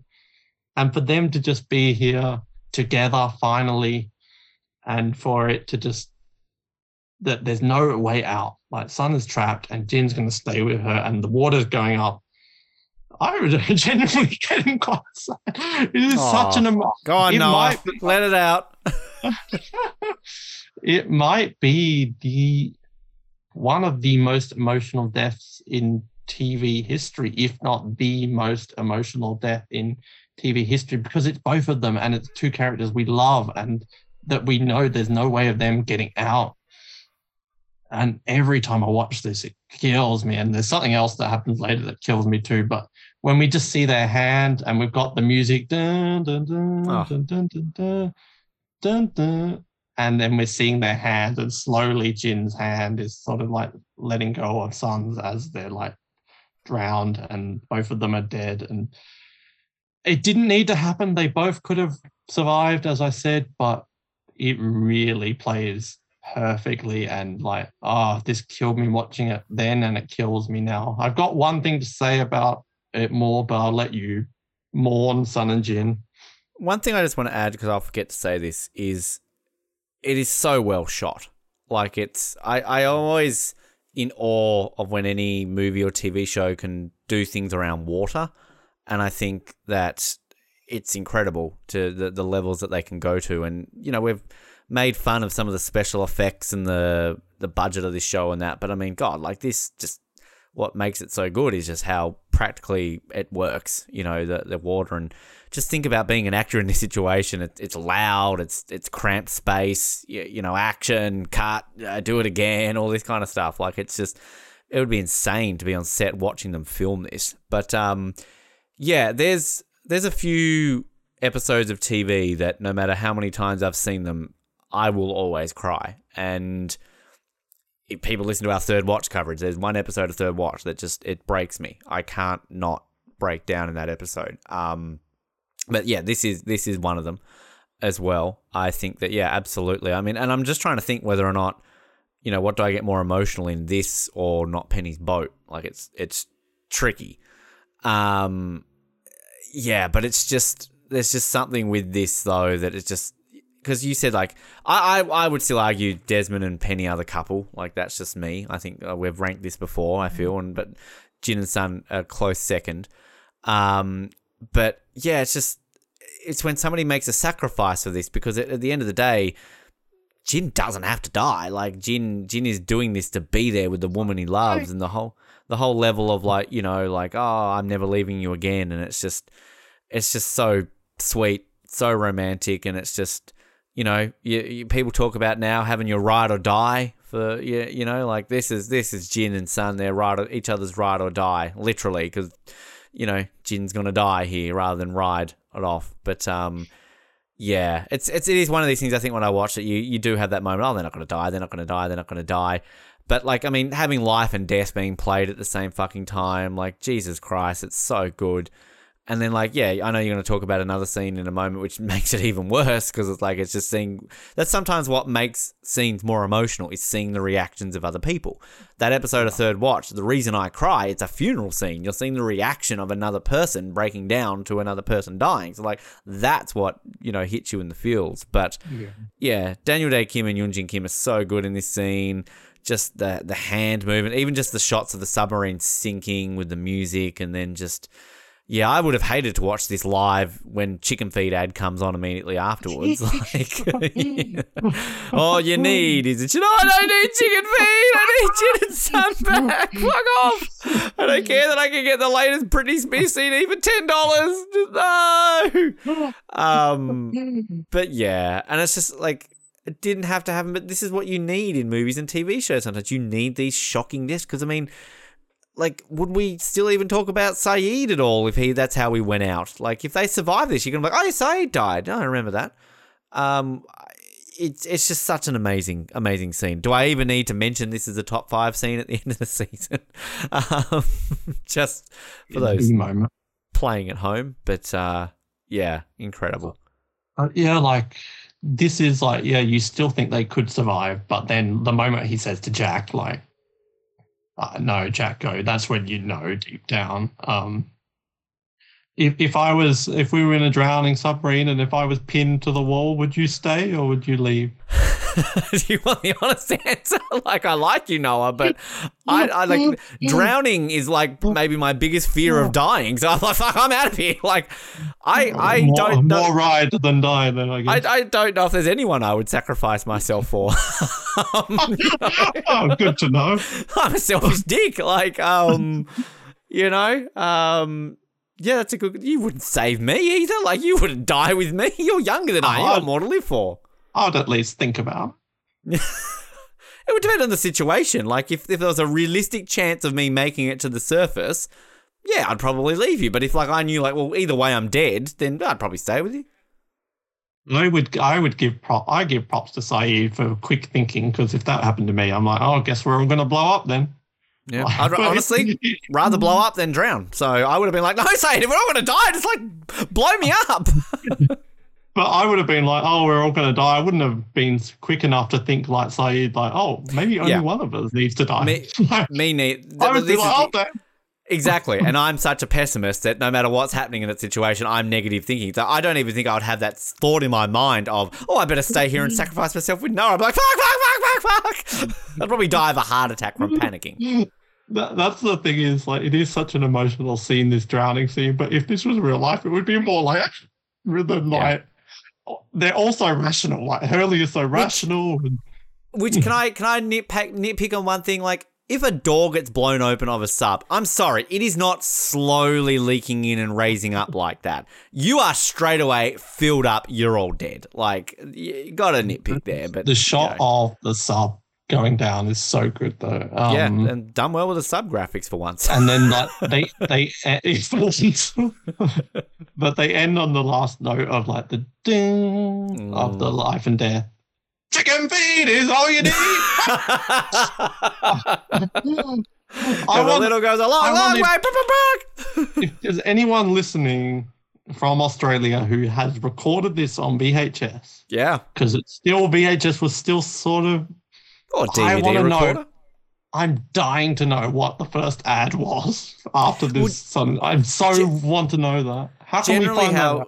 It's generally how commercials work is like the lead out commercial and the leading commercial after the break is generally a promo for another show. So I'm guessing this would be like next time on Home and Away or like Desperate Housewives this Thursday or I don't know what else was big back then. NCIS. Elizabeth Mitchell's lost. Elizabeth Mitchell stars in V. Yeah, so like generally it would have been some sort of lead out. Oh, the footy's on this weekend on 7. Like it's the Swans versus the Hawks. Yeah, straight up. A clash that could define the 8. Oh, can we find that out? I'm dying to know. Like, do you have any connections at Channel 7? Like, what's her face? Gary Sweetsticks? I don't know if Joanna Griggs is sitting around. Oh, Ben, I've got my VHS copy of recording Lost back in 2010. She might know someone in the archives. They can figure it out. I'll ask her next time I talk to her. Hi, Joanna Griggs. Just random question. You have to be knowing anybody who taped Lost back in 2000. Oh, I do actually, Ben. I so want to know. There's one thing we need to bring up the elephant in the submarine that I hate it. That's me. Oh, Ben. You're better than that. That's a bad joke. Bad Ben. Boo. Bad Ben. Max Dawson, you can tweet out about that one. That one was wrong. I'm going to tweet out about that. Ben is fat shaming. Hey, I used to be fat. I'm allowed to. Yeah. Sometimes Lost fans, or not even real fans, just drive me up the wall. Any fan of any community drives me up the wall. I just get annoyed by fans, but if I need to hear one last time, Jin is so selfish. He could have survived because he had the baby at home to look after, and now the baby is an orphan. That got brought up the night this episode aired, and it gets brought up 12 years later. The amount of times I've read that on Reddit or YouTube or Facebook. I'm sorry. For one thing, this guy has never met his daughter. And yes, I'm sure he loves his daughter, but he's literally seen a camera photo. He's been in the 70s for 3 years, for God's sake. So it's probably not the first thing on his mind. 2, I dare you to be in a drowning submarine with your significant other and to be, you've got about 30 seconds and to rationally think, I probably should get out, swim, because there's a baby back in Korea that we may or may not get to because we're just blown up the submarine, so that I might not even be able to get back to Seoul for. The amount of times people bring that up, and it's just such a stupid... It's like you're trying to take away from this moment. I don't think Jin is stupid at all for staying. Yeah, like, it's ridiculous. Yeah, no, I think that's a dumb thing to even bring up because, like, takes away from how romantic the scene. I mean, clearly they're just idiots who've never been in love who are tweeting that out. You know, like it's. I mean, you've not been in love, Noah, besides being in love with me. Yeah, but like, I know. But like, it's yeah. And I think in that situation, it's exactly. You're not thinking about yourself. And then what's Jin gonna do? He's gonna get back home, raise little baby Jin and Sun, and be happy for the rest of his life. Like he's always gonna be like, oh, like I could have saved my wife. I could have not saved, but like I should have been there with my wife forever, and he's not just going to go around and sleep around like Sun did. So yeah, no, that's dumb. Like, I mean, it takes away, like, people who are sitting there not getting emotional about how amazing this scene is. Selfish Jin, little child. And once again, the world doesn't revolve around children. We were all children and we're all grown up now. So, like clearly... We're anti-children on this show. Speaking right now from two people who are probably never going to have children in their life.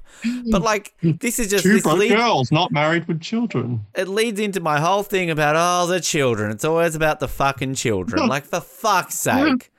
Like, what was I watching some news report the other day? 30 people died, including 7 children. I'm like, I'm sorry the children died, but 23 adults died. Are their lives worth less because they're not children? They were once children. So, I'm God. sorry, Colin, but the Oz Network's official stance, anti-children. Yeah, anti-children. You're the only dad on this well, I guess Jamie's technically a co-host, but you're the only parent on this entire podcast, Our official stance on this podcast, anti-children. Anti-children. That's a signed, agreed, official stance. So I'm sorry, Colin. You're under that name. I'm all for the art of making children, but wear a condom. Simple. That is maybe the worst description of sex I have ever heard in my life. The art of making children. No. Hey, that's my new book coming out. No. Ben Waterworth and the Art of Making Children. That is so gross. No. I don't know what type of sex you're having, but... The art of making children. Oh, God. Next time you hook up with somebody on Tinder, I want you to have that cycling in your brain. You're about to have sex, and all of a sudden you hear my voice going, the art of making children. Oh. You've said some awful things, but somehow that is like the worst thing you've ever said. The art of making children. The art of making children. And you didn't even flinch when you said that. Max Dawson, are you listening? I like the art of making children. Tweet it out. Yeah, I'll be tweet shaming you. Oh, God. We'll put that on T-shirts. Yours Network and the Art of Making Children. It does sound a bit like a sort of Harry Potter film. Harry Potter and the Art of Making Children. You're an artist, Harry. I'm a what? Harry Potter and the Art of Making Children. Oh, God. That's awful. And of this scene, of all things. You're welcome.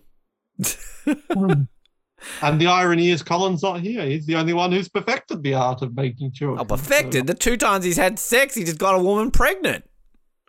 Doing it wrong, if you ask me. That's 100% strike rate.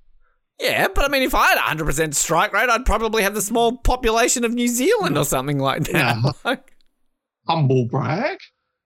Well, you can have sex with a woman multiple times, Noah, particularly when you're in a long relationship with them, just to clarify that. I don't know.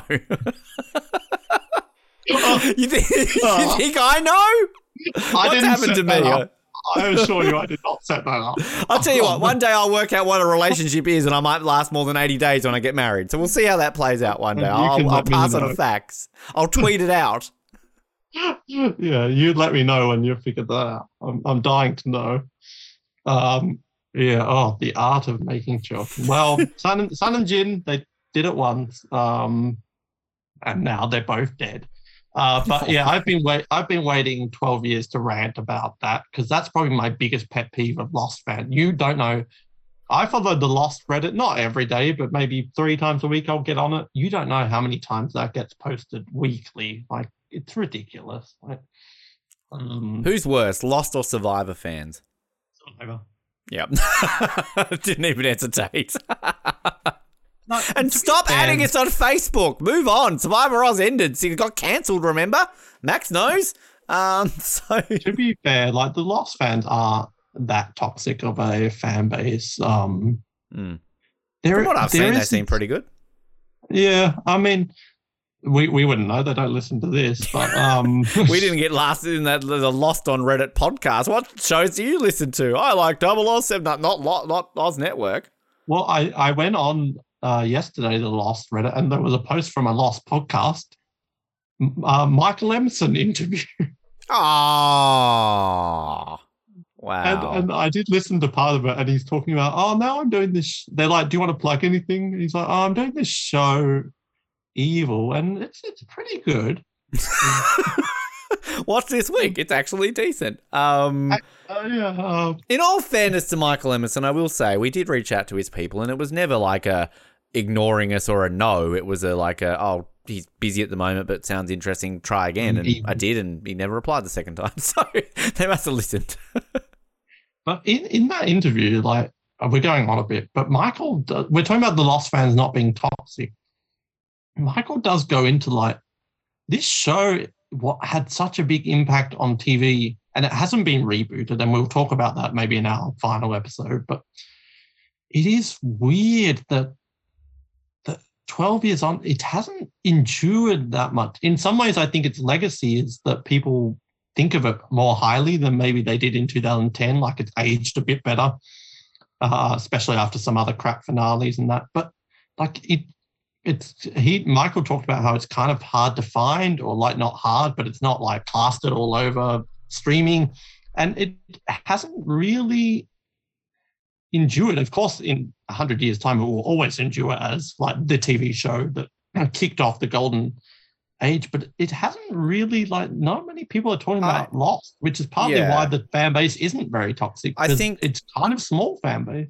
It's definitely a conversation for our series recap in a few weeks, but I would put that down to the fact that since Lost ended, you've had show after show after show that was so groundbreaking and everybody followed. I mean, that was, Breaking Bad, Game of Thrones, even The Walking Dead for a while. We're seeing that now with like Stranger Things, and just like, it's not like we've had any shortage of these culturally impactful shows. So you get lost in the mix of it. And like, I know you're going to initially laugh at what I'm about to say here, but bear with me. Like, this is my argument with ER, because ER in the 90s was like the Lost of the Game of Thrones. Like, that was the biggest show on TV. And like, that was massive in the 90s, and that just gets completely forgotten about now, how big of a deal that was. And I would still argue those earlier seasons of ER will hold up against anything of this golden era of TV today, of how well, and that was a network show just like Lost was. So I think there are these shows that people forget the impact they had on television and how big of a deal they were, because we are so spoiled for choice now with TV. But yeah, because is Lost still on Netflix, or is that now on? Well, I guess it's a Disney AB. Is it on that Disney Plus? I don't know if it's on Disney Plus. I don't have that, and I never will. Yeah, well, because like I don't know. This is when I was in New York. It's just the amount of streaming things you just want to watch one fucking movie. There's like 30 of them in the States. I can't imagine what they are like in other places. But that's why I don't use streaming services, and I'm still very 2006 and illegally download. Come and arrest me. I'm still waiting for it. Please. But yeah, I agree with you. It's a weird fact. So we talked about how this immediately cuts into Flash Sideways, where we see Jim walk past, which they just had to do that to us, didn't they? And then this episode ends with, oh my God, like, they wash up on the shore. This may be one of the best shot kind of scenes. Doesn't get enough credit for being such a memorable moment. But the way it's shot, the way that there's barely any music, but there's this sort of quiet music, and they all wash up on, and like Kate's obviously a bit out of it. Sawyer's there coughing away, and then they're talking about surviving, and Kate says, "What about Sun and Jin? No Saeed, but what about Sun and Jin? No Lapita." Racist. And Jack, Matthew Fox does such a good job where Jack just shakes his head, and like he said goodbye to Jin. And Kate just puts her head down, and I'm sorry, give Jorge Garcia and Emmy just off this one scene. Him breaking down is maybe, I'm going on a limb here, maybe the best crying kind of breaking down sadness, believableness I've ever seen on TV. Like, that moment chills me. Well, I don't want to take away from this, but time of recording this, you watched this week's Better Call Saul. Come on. Yeah, that's good. That's pretty good. I'll give that. But like, Jorge Garcia does not get enough credit in general. But for this moment, like, because he's known these people for 3 years, and he's just witnessed their death, drowning together, and they've gone through all this bullshit for 3 years and fighting against demons and whatevers, and now like they're so close to getting off the island, and then they just didn't make it. And the way he breaks down, that kills me, I think, more than the actual death. I cry at Hurley crying. It's crazy. And then the way Jack, I mean, let's give Matthew Fox his credit. He's got a lot of experience with doing his whiny sort of cry face, and he's good at it. When he just sort of walks towards the beach, and they're just, it's a bit sort of Empire Strikes Back-y at the end, where like a new hope, we leave on a new hope. It's kind of cheery, and this is just, it feels like everything's just screwed, and that there's no way we're going to get off this island and we're all going to die. And the way he looks out to the ocean with that sort of quiet music, and it says here, cries bitterly. But yeah, just Hurley here. Come on. Even I Kate think too. all of them. Yeah, I think Evangeline Lilly, because she's, there was the Honest trailer has that bit where it's like Kate cries. But yeah, I think that this Kate crying bit's great. Yeah, and this is where I think, like, as I mentioned before, reactions sometimes make scenes more emotional. Like, yeah, death is emotional, but like it's because we're watching this as an audience, so therefore, we can react along with the characters' reactions because that's how we're meant to react according to the writers. So yeah, it's so good, and I agree with you, Jorge Garcia. Just like, because I think we talked about this back when Charlie died, that I always thought that he breaks down when Charlie dies, but it's here that he breaks down A little bit. Yeah. So yeah, I mean it's and it's like it is that desperation. It's almost that like, well, like, fuck, what are they gonna do now? And even like this ending bit with like Locke walking off, like, it's like. And this is where I will defend next week, where I think, like, yeah, it's all good to have like a bit of a breather, like just take a step back, just calm it down a little bit, and just have something that will then get us more excited for the final couple of episodes. So, yeah, it's a great ending. Are we going to say anything more about Jin and Sun, or are we going to like talk about them? Yeah, not to take over here, Noah, as I always do. I guess my only, there's so much you could say. I guess my only thing is what I said. I wish that they had reunited earlier. I didn't mind them being apart. That was a good plot line. Overall, I think they did have good character development, but it's not on the level of a Sawyer or a Jack or a Kate, I think. But yeah, when you rewatch it, season 5 and 6, they kind of get a bit shafted. Even season 4, like they're never the big wigs of the show. But just the fact that in 2004 they had a character who doesn't speak English, and that they had a full flash sideways with dumb bum Americans watching subtitles in 2004 for half an episode.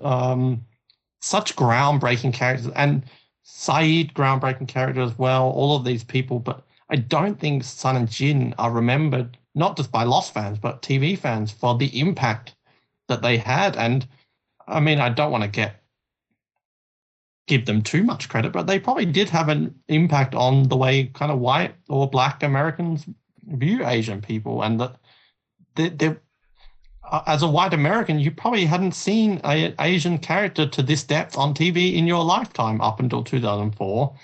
And not to the depth. Not that wasn't a stereotype. Like, that wasn't just not that it wasn't a stereotype in a sitcom or something. Yeah. So to have these characters who are A, flawed, Sun is flawed, Jin is flawed, but B, who are people, and that they love and they hate and they have issues and they have happy moments, and that they get their time in the spotlight. They're not, yes, they're sort of side characters, but they got 2 flashbacks in season 1. They got 2 in season 2. They got 2 in season 3 and 1 in 4, 5, and 6. So yes, they were sort of side characters, but they also still got to be the main character at some point. And I don't think they get enough credit for having that impact, not to be, and obviously I have a bit of a stake in it because I've lived in Korea for 5 years. So it's great to see these sort of characters, but I don't think people even realized maybe the impact that they had on the average white American or Australian viewer at the time. And yeah, Lee didn't have as much character sort of arc as the others. They were never going to lead the island at the end, but just leading up to one of the best deaths and one of the best TV couples ever, I think. I think that, you've had a lot of conversation nowadays about diversity and different types of storytelling. Thank you, Ben. Stereotypes. But like you think about like this push towards, female-led action movies, black-led action, the impact something like Black Panther had and all these kind of things. But there's always been that conversation around then the Asian American stereotype. Like there was that, the Oscars so white thing. It was all talking about like, where are the black nominees? And I can't remember who it was, came out and was like, well, hey, where's the Asian American representation? Like things like that. And I think really if you probably went back to 2004 as well, but even with Asian representation outside of stereotypes and this, that, and everything else, you also look at the different countries that would be represented for Asian cultures, and I would guarantee it would generally be China or Japan. You know, it like what was Korea? Like we Die Another Day was 2 years before this, and they're terrorists. You know, like it's North Korea. Oh, that's the only Korea. They're evil. Like so, even just on that level, the fact that you're representing Korea, a country which I'm sure Gangnam Style. Oh god, yeah, this is Korea's the flavor of the month. So much now, isn't it? Games, everything. Yeah. Now everything's Korea, but like, and now we take it for granted. But God, 2004, even I personally, I couldn't tell you anything about Korea. I'm like, oh, my dad drives a Hyundai. That's about it. Like, I mean, yeah. So like, it was even kind of that level. So yeah, it's so ahead of its time. And I think the thing that lost also, I think you and I have never really talked about it, is that, yeah, we've just spent a time in this episode talking about how an Arab American blew himself up in a suicide bomb. But like, I don't feel they ever really go out of their way to go into stereotypes or like make it a deal that these characters are, you know, not white. You know what I mean? Like it's kind of first season we might get a bit of, oh, where I'm from, you know, Korean people don't like black people or whatever it is. And then like, you know, every now and like, yeah, Saeed got accused of being a terrorist early on because of, you know, the way he looked like. It wasn't the first episode. Sawyer like, oh, he clearly blew up the plane or something like that because he's, you know, like things like that. But like they forget about that and they move on. And that's what I appreciate about anything. We've talked about a lot on this show when it comes to diversity or quotas or whatever, is when you don't make a deal out of it. Like, I don't care if you look different to me or you sleep with different people to me or you've got different parts in between your legs than me. Like, I don't focus on these things in these to go like, oh, well, I'm not going to like them because of this. As long as you're a good character, I don't give a shit what you look like or who you are. Like, and that's what I think they do well in this show, and they don't make a big deal out of it. So, yeah. And I think they're both great. Love the love story. Maybe number 2 to me behind Desmond and Penny. But, yeah, they're great. And Daniel Day Kim's a national treasure. Not to say anything against Yoon Jin Kim. I've only ever seen her in Lost. I'm sure she's great. Oh, she's a Korean national treasure. She's a Korean national treasure. But Daniel Day Kim, like, even the fact that you have Daniel Day Kim, a man who, didn't speak Korean before this? Like, I couldn't have told you that. Like, to me, just it comes across so naturally. So, yeah. He just seemed like the nicest guy ever. He does. And Yoon Jin may be the most underrated actor on the show because she's a great actor. You never feel she's like massive in Korea. Like she's a big household name. She's big. Yeah, she was in like one of the first sort of golden age of Korean cinema in like 2000 or something. She played like a North Korean spy or something. I've never seen it, but I've heard of it. But she's so underrated. You never buy for a second that she's not in character or anything like that. Like she plays the character of Sun so well. And did she ever do any other American TV? Yeah, she was. She was in that show where they play like prostitutes or something. Oh, I think we've talked about that before. Yeah, I need to see her in something. I'd like. I know we always talk about like, and this is going to scar us for the next 5 years. So I don't expect this to happen any sooner. Like, you know, maybe doing like a month where we just watch an episode of another show with actors. But I'd be intrigued to do that with Yoon Jin Kim because, yeah, she's one of the few actors on this show that I've never seen on anything else. He is in a new Korean Netflix show that just came out at the time of recording, so I'm quite keen to check that out. See her in her native tongue. Is that Money Heist Korea Joint Economic Area? Yeah. Okay. Good. I like. It blows my mind that she is Korean and Daniel Day Kim is the American. Like she's not American as far as I know, like Korean American. Her English is amazing. Like, she probably has the best English of any Korean I've ever seen. As someone who works in the sort of language path in Korea, like she was born in English is amazing. Born in Seoul, immigrated to the US in the 80s, lived in Staten Island, and looks like she grew up in New York, and then went to Boston University. So yeah, she grew up a long time in New York, America. So yeah, she was also ranked number 98 on Maxim's Hottest 100 list in 2006. So there you go. 98th hottest woman in the world, according to Maxim. Yeah. Yeah, but like you talked about the stereotypes and that, and they did kind of start that off with Jin as sort of like the controlling Asian husband and stuff. But I almost feel like that was purposeful, so that when they peel back the layers, it was kind of like, oh no, there's more to these people than you think. And the fact that they held off on a Jin episode for quite far down the line. But yeah, just shout out to both of them. And they did that a lot with stereotypes and that, though. Like, I mean, I guess early on we thought that Sawyer was the person who was wanted by like they had a marshal and the handcuffs. Like, that's what they did, I guess, really early on. They had so many people that we're meant to believe did this when realistically, they weren't those people. It is just so on the money heist. Download now on Netflix. That they are just characters, and this show is so diverse, but it never felt like they were doing that to be diverse. Mm-hmm. Whereas today it does. Well, it's double-edged sword, because I wouldn't say the diversity nowadays is bad, because it's great to see people that we wouldn't normally, Indian people, black people, Asian people, stories that we normally wouldn't get to see. Like you use Black Panther, we wouldn't have got that in 2004. So it is great, but there's something great. Even Kate, like there's definitely issues with Kate's character, and Evangeline will tell you that.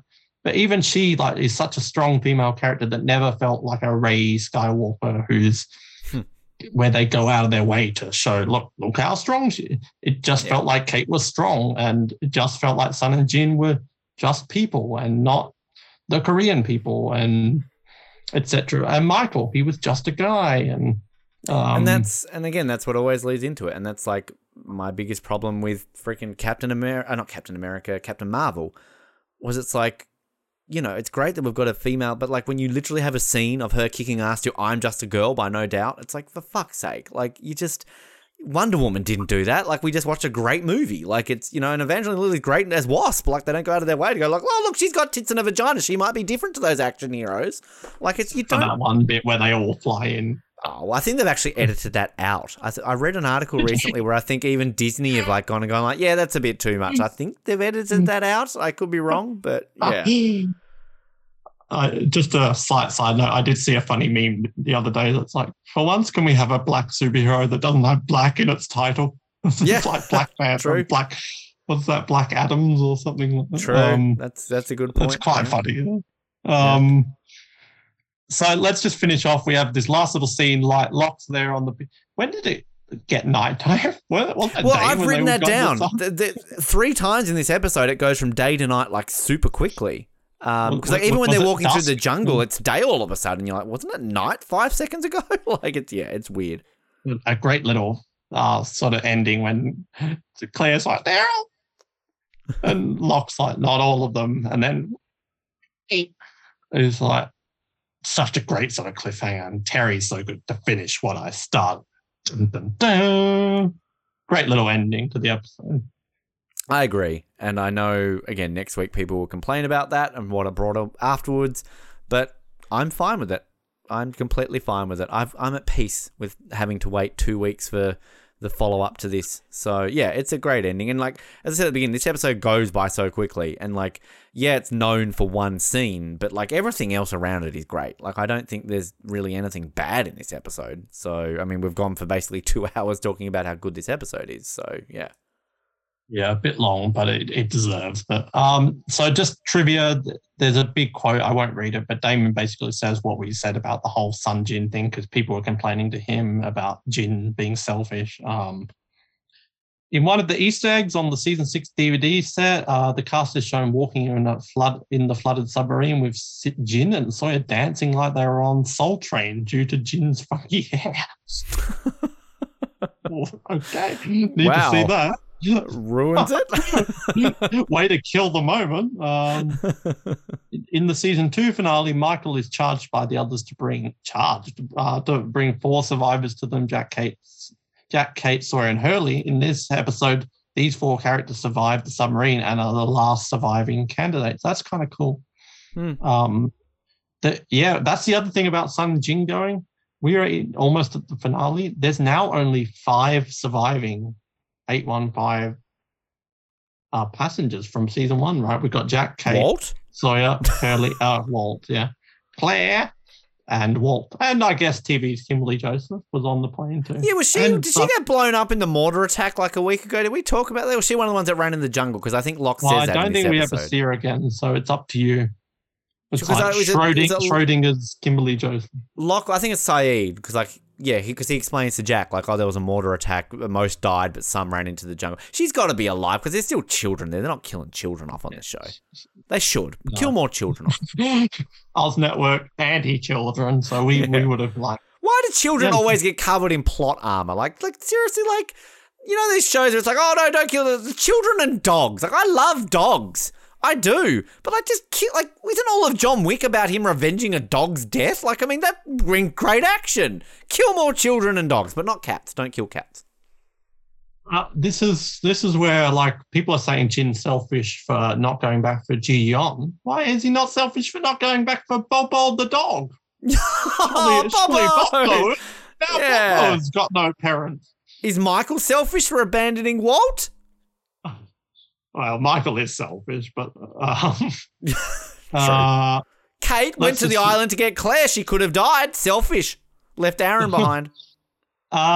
This episode, Desmond's appeared in only 5 of the season 6 episodes. Kevin Teague appears without speaking lines for the first time since The Brig, an absence of 49 episodes.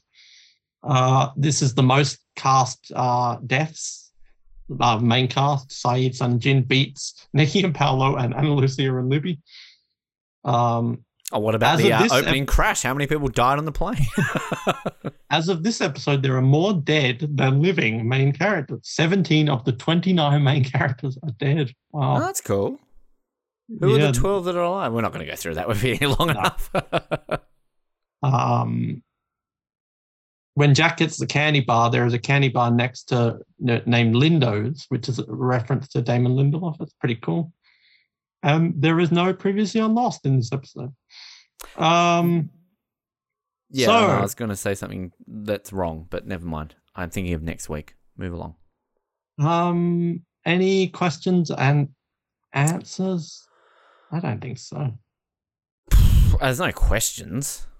No. Answers. Really an answer. Why Saeed a zombie? Didn't we actually jokingly put something about like Saeed? Yeah, I can't think of anything. Where is TV's Kimberly Joseph? Well, we just debated that. We wrote is it Sun or Jin, but we don't ever find. Oh yeah, actually we did. Season 6, episode 2. Why is zombie Saeed a thing? I mean, we never get really an answer to that. In our final episode, we'll go through all of the unanswered ones because there are some that got answered, but they're sort of like subtle. So I'm going to buy it. Yeah, me too. Definitely. Talking about it, honestly, I haven't ranked them, but I wouldn't say it wouldn't fit inside the top 20, but I would have to really sit down. But it's such a good episode talking about it, honestly. On that, I've got this ranked 13th. Wow. Yeah, I love this episode and not just because of the deaths either. Exactly. Yeah, I definitely think it's overall it is a great episode. So I've got this as the second highest season 6, only behind Aberturno. So it is just above Do No Harm. Oh, Boone, and just below The Other 48 Days. So. Sandwich in between 2 good episodes there. So yeah, 13th for me. Higher than Hearts and Mind. Significantly higher, you'll be welcome. But I've got this 2 spots higher than LAX Part 1. So that was the second highest season 6 episode. Better than that. Yeah, it's been a long one, but I think it needed it for this episode. Probably will be the longest one outside of our finale. I've not actually really ever said my opinions on next week, but it is a divisive episode. I've been holding off. I've been reading a lot of the opinion of this recently, and it's like I thought it was just universally hated. I thought it was just everyone hated it, but no, there's actually some defenders of it too. So I like to see there's a bit of a defense for Across the Sea. Some defenses, but probably more heaps than defenses. Yeah. But Across the Sea is next. Definitely a notable one, if anything. So we're looking forward to that. Yeah. I'm Academy Award winner. Is this our first Oscar winner in the show next week? I mean, she wasn't at the time, but she's gone on to win an Oscar, Alison Jenny. But one of us should be. I don't think I have ever hidden my love of this episode. I really enjoy Across the Sea, and I think like watching it again, I've already watched it. It just solidified my love for it, and yeah, I'm going to defend the fact that it was so out of place. Why is it here? I think it works, and it just makes the ending of it better for me. So, yeah, I'm looking forward to it. I think it felt like a long time coming for this, and I mean we've only got 3 more episodes to go in terms of our episode recaps, but yeah, bring on Maggie Grace singing "Somewhere Across the Sea," somewhere in French. I can't sing in French. Yeah, until then, rest in peace, Sun. Rest in peace, Jin. Rest in peace, Saeed. Rest in peace, maybe Lapidus. Rest in peace, maybe Kimberly Joseph. Until then, my name is Noah, and I'm off to finish what I started. My name is Ben, and I'm off to finish The Art of Making Children. Thanks for downloading this episode of the Oz Network. Make sure you never miss an episode by subscribing to the podcast via Apple Podcasts, Spotify, Stitcher, Google Podcasts, or by copying our RSS feed into your preferred podcast provider. And while you're there, please drop us a rating and leave us some feedback. You can also be sure to stay up to date with all the latest episodes and happenings from the show, as well as finding out how you can get involved in upcoming episodes by following our social media pages on Facebook, Twitter, and Instagram, as well as getting everything you need under one roof at theoznetwork.net. Thanks again for listening, and we'll speak to you next time.